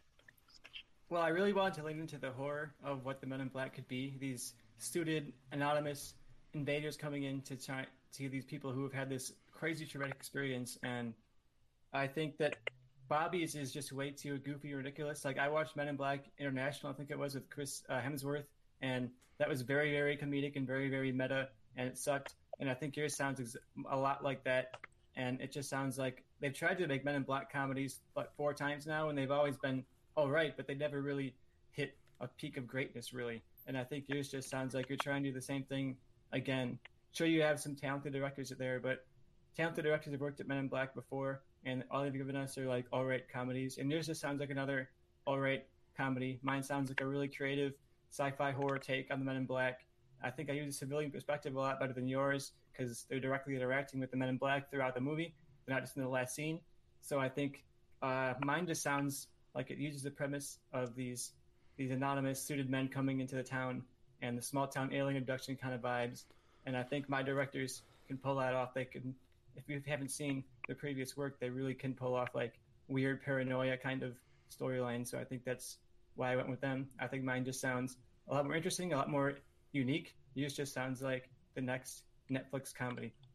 Well, so the thing with Men in Black is the thing that made it kind of a big hit, and what people loved is that it was a fun, comedic movie.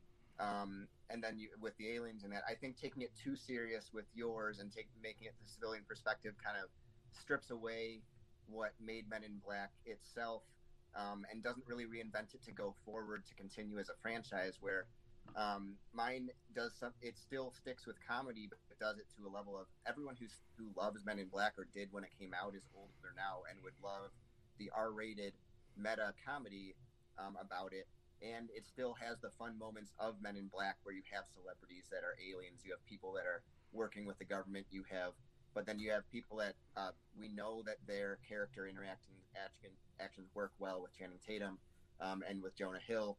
You can joke on the tropes that don't really make too much sense with Men in Black. You can have them like Channing Tatum forgets to put his sunglasses on and gets neuralized himself and forgets the whole mission. You have Jonah Hill trying to catch him up on everything that's going on throughout like the last scenes. You can have like I said, a rap scene with Will Smith, type aliens doing that. I think it's just a lot more fun, and it can actually rejuvenate a franchise to get people talking about it again, and being an actual more fun movie, even though it's very meta and very over the top.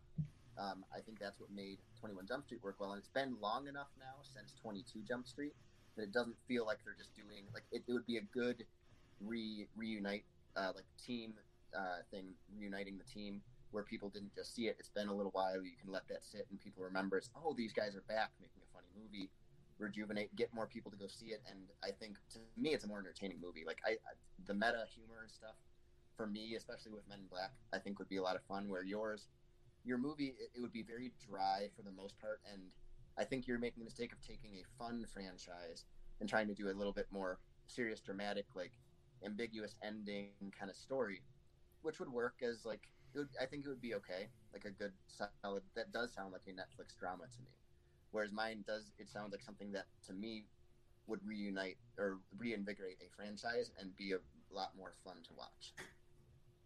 I think mine just sounds more exciting and interesting, even though it's more grounded than yours. It's a human story. It's focused on this one character and their one individual experience with supernatural alien experience, and I just don't necessarily think the meta comedy works. Like Men in Black had 3 movies versus 4, and they weren't even that old. Like, what are you even really going to comment on? What is the meta-ness of this?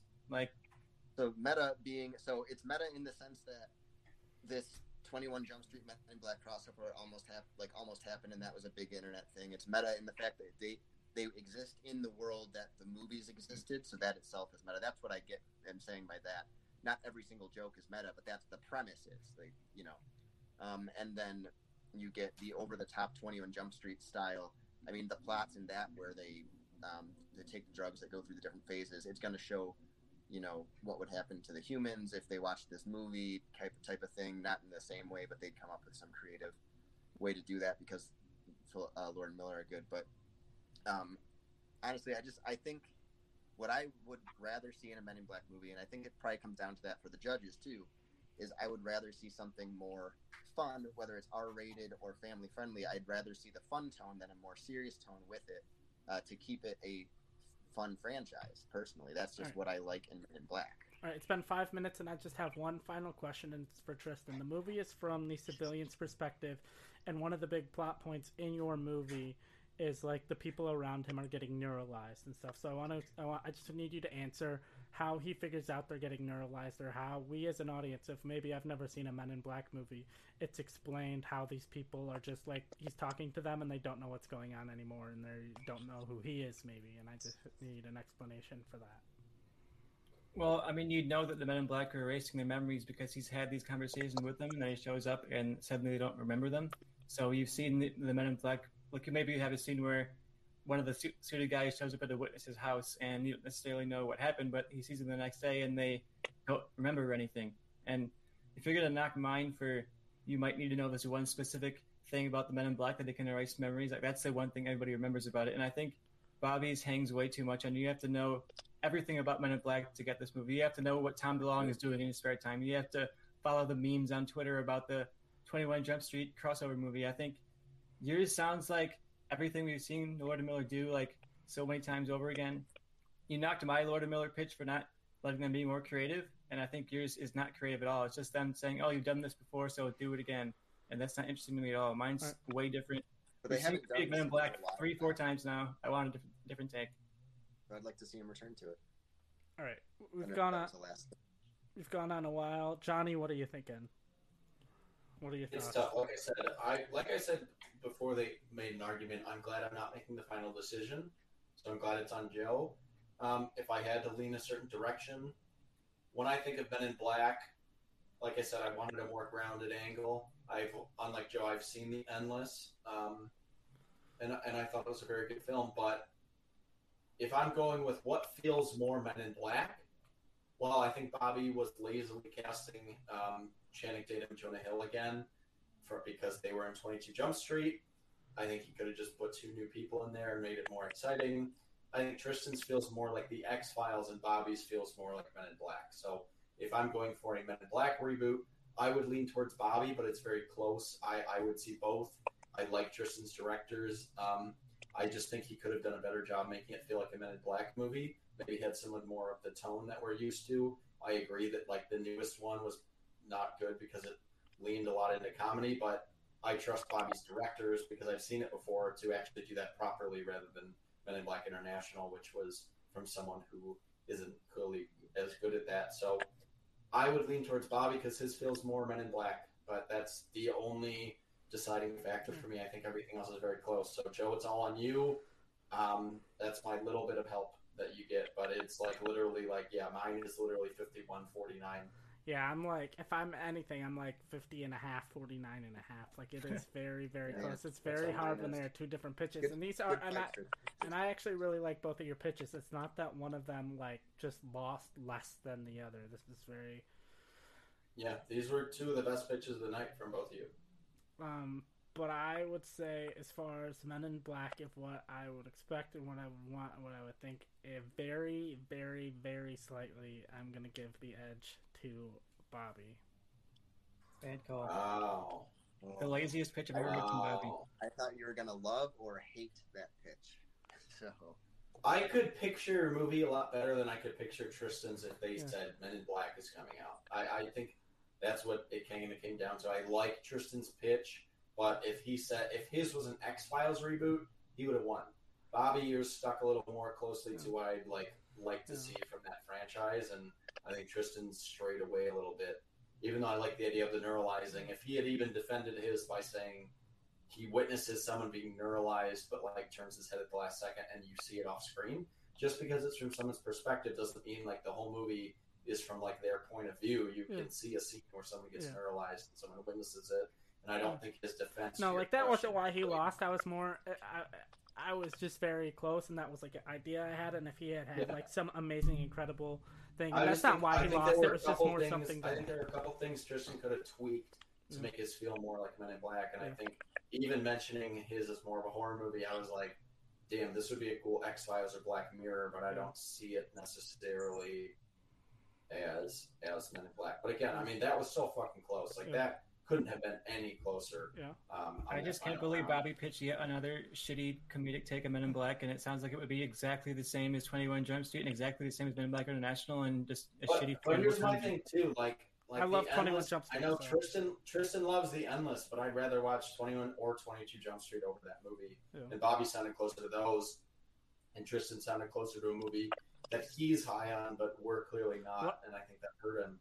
My number I one. think if he went something Yeah. closer to what we enjoy, I think he maybe would You have got to won. cater to But the correct judges. You know, I've lost so many times because the judges are rigged against me, and we're just seeing it yet again. I mean, to the last. I'm just saying, Tristan, as much as you're trying to be the heel, I think you're just turning into a sore loser at this point. Yeah. It was like, but that was a great battle. I honestly had a lot of fun pitching those. So it was good all job. close. Yeah. My number one like movie that I wanted to see that never got made was Justice League Mortal, the George Miller like CGI Justice League movie. My number two movie was MIB 23. So Bobby definitely had like a leg up on this one, but I really didn't know that, but I wanted to see that too. So he had like a leg up on this, and so almost not making it MIB 23 almost like took it down a little bit for me, but like barely any. Johnny, any final thoughts what was your favorite pitch of the night? My favorite pitch of the night was Tristan. Even though he barely lost, my favorite pitch was Tristan's Incredible Hulk. Yeah. That was my favorite pitch that he's done in a while. Like, as far as I'm concerned, like, that pitch was awesome. And honestly, like, I was most disappointed, like I said, of the Superman pitches. I think that was while it came down to Men in Black, I thought the main game changer was Superman, and I thought that one of them would come out with a super strong pitch, a really interesting cast, a great Superman, and neither of them did that. And that was the deciding factor, because Bobby barely won that over because his felt more like a movie that would be made, and Tristan's felt like just like stuck so closely to a comic book that it's popular that honestly I'm not a big fan of. I kind of go against the grain of that. I think All-Star Superman is one of the worst Superman comics, and it's not what I'm looking for. And I think that hurt Tristan in the end, and that was really the deciding factor, because it would have come down to whoever won Superman would have won. But I loved Tristan's Hulk pitch. Everything I look for in a Superman, like I said, was what he did for Hulk, and I really, really enjoyed that pitch. So that was my favorite pitch of the night for sure. Yeah, my favorite pitch of Tristan's was definitely his Hulk pitch, and my favorite pitch of Bobby's was probably it's either, I mean, it's pretty close between either Punisher Warzone or the Rocketeer, but I really like both of those. And then Bobby, what was your favorite pitch of Tristan's? Definitely the Hulk one, which is why when I was cutting out, I was trying to say we might just want to move on to the last fight. Bobby immediately gave up on the fight, Yeah. so you knew Tristan's pitch was good. Yeah, it was really good, and my pitch was meant to go, like, it was a movie I would see that I thought would have been fun and funny, but it wasn't meant to go up to one of the best pitches of the night for sure. So that was a really good pitch. All right, yeah. So check us out next week. Definitely. Wait, we didn't get to Tristan. Yeah, and he didn't get to me, so it's all right. So next week we got Mount Rushmore. I talked about it earlier when Bobby was,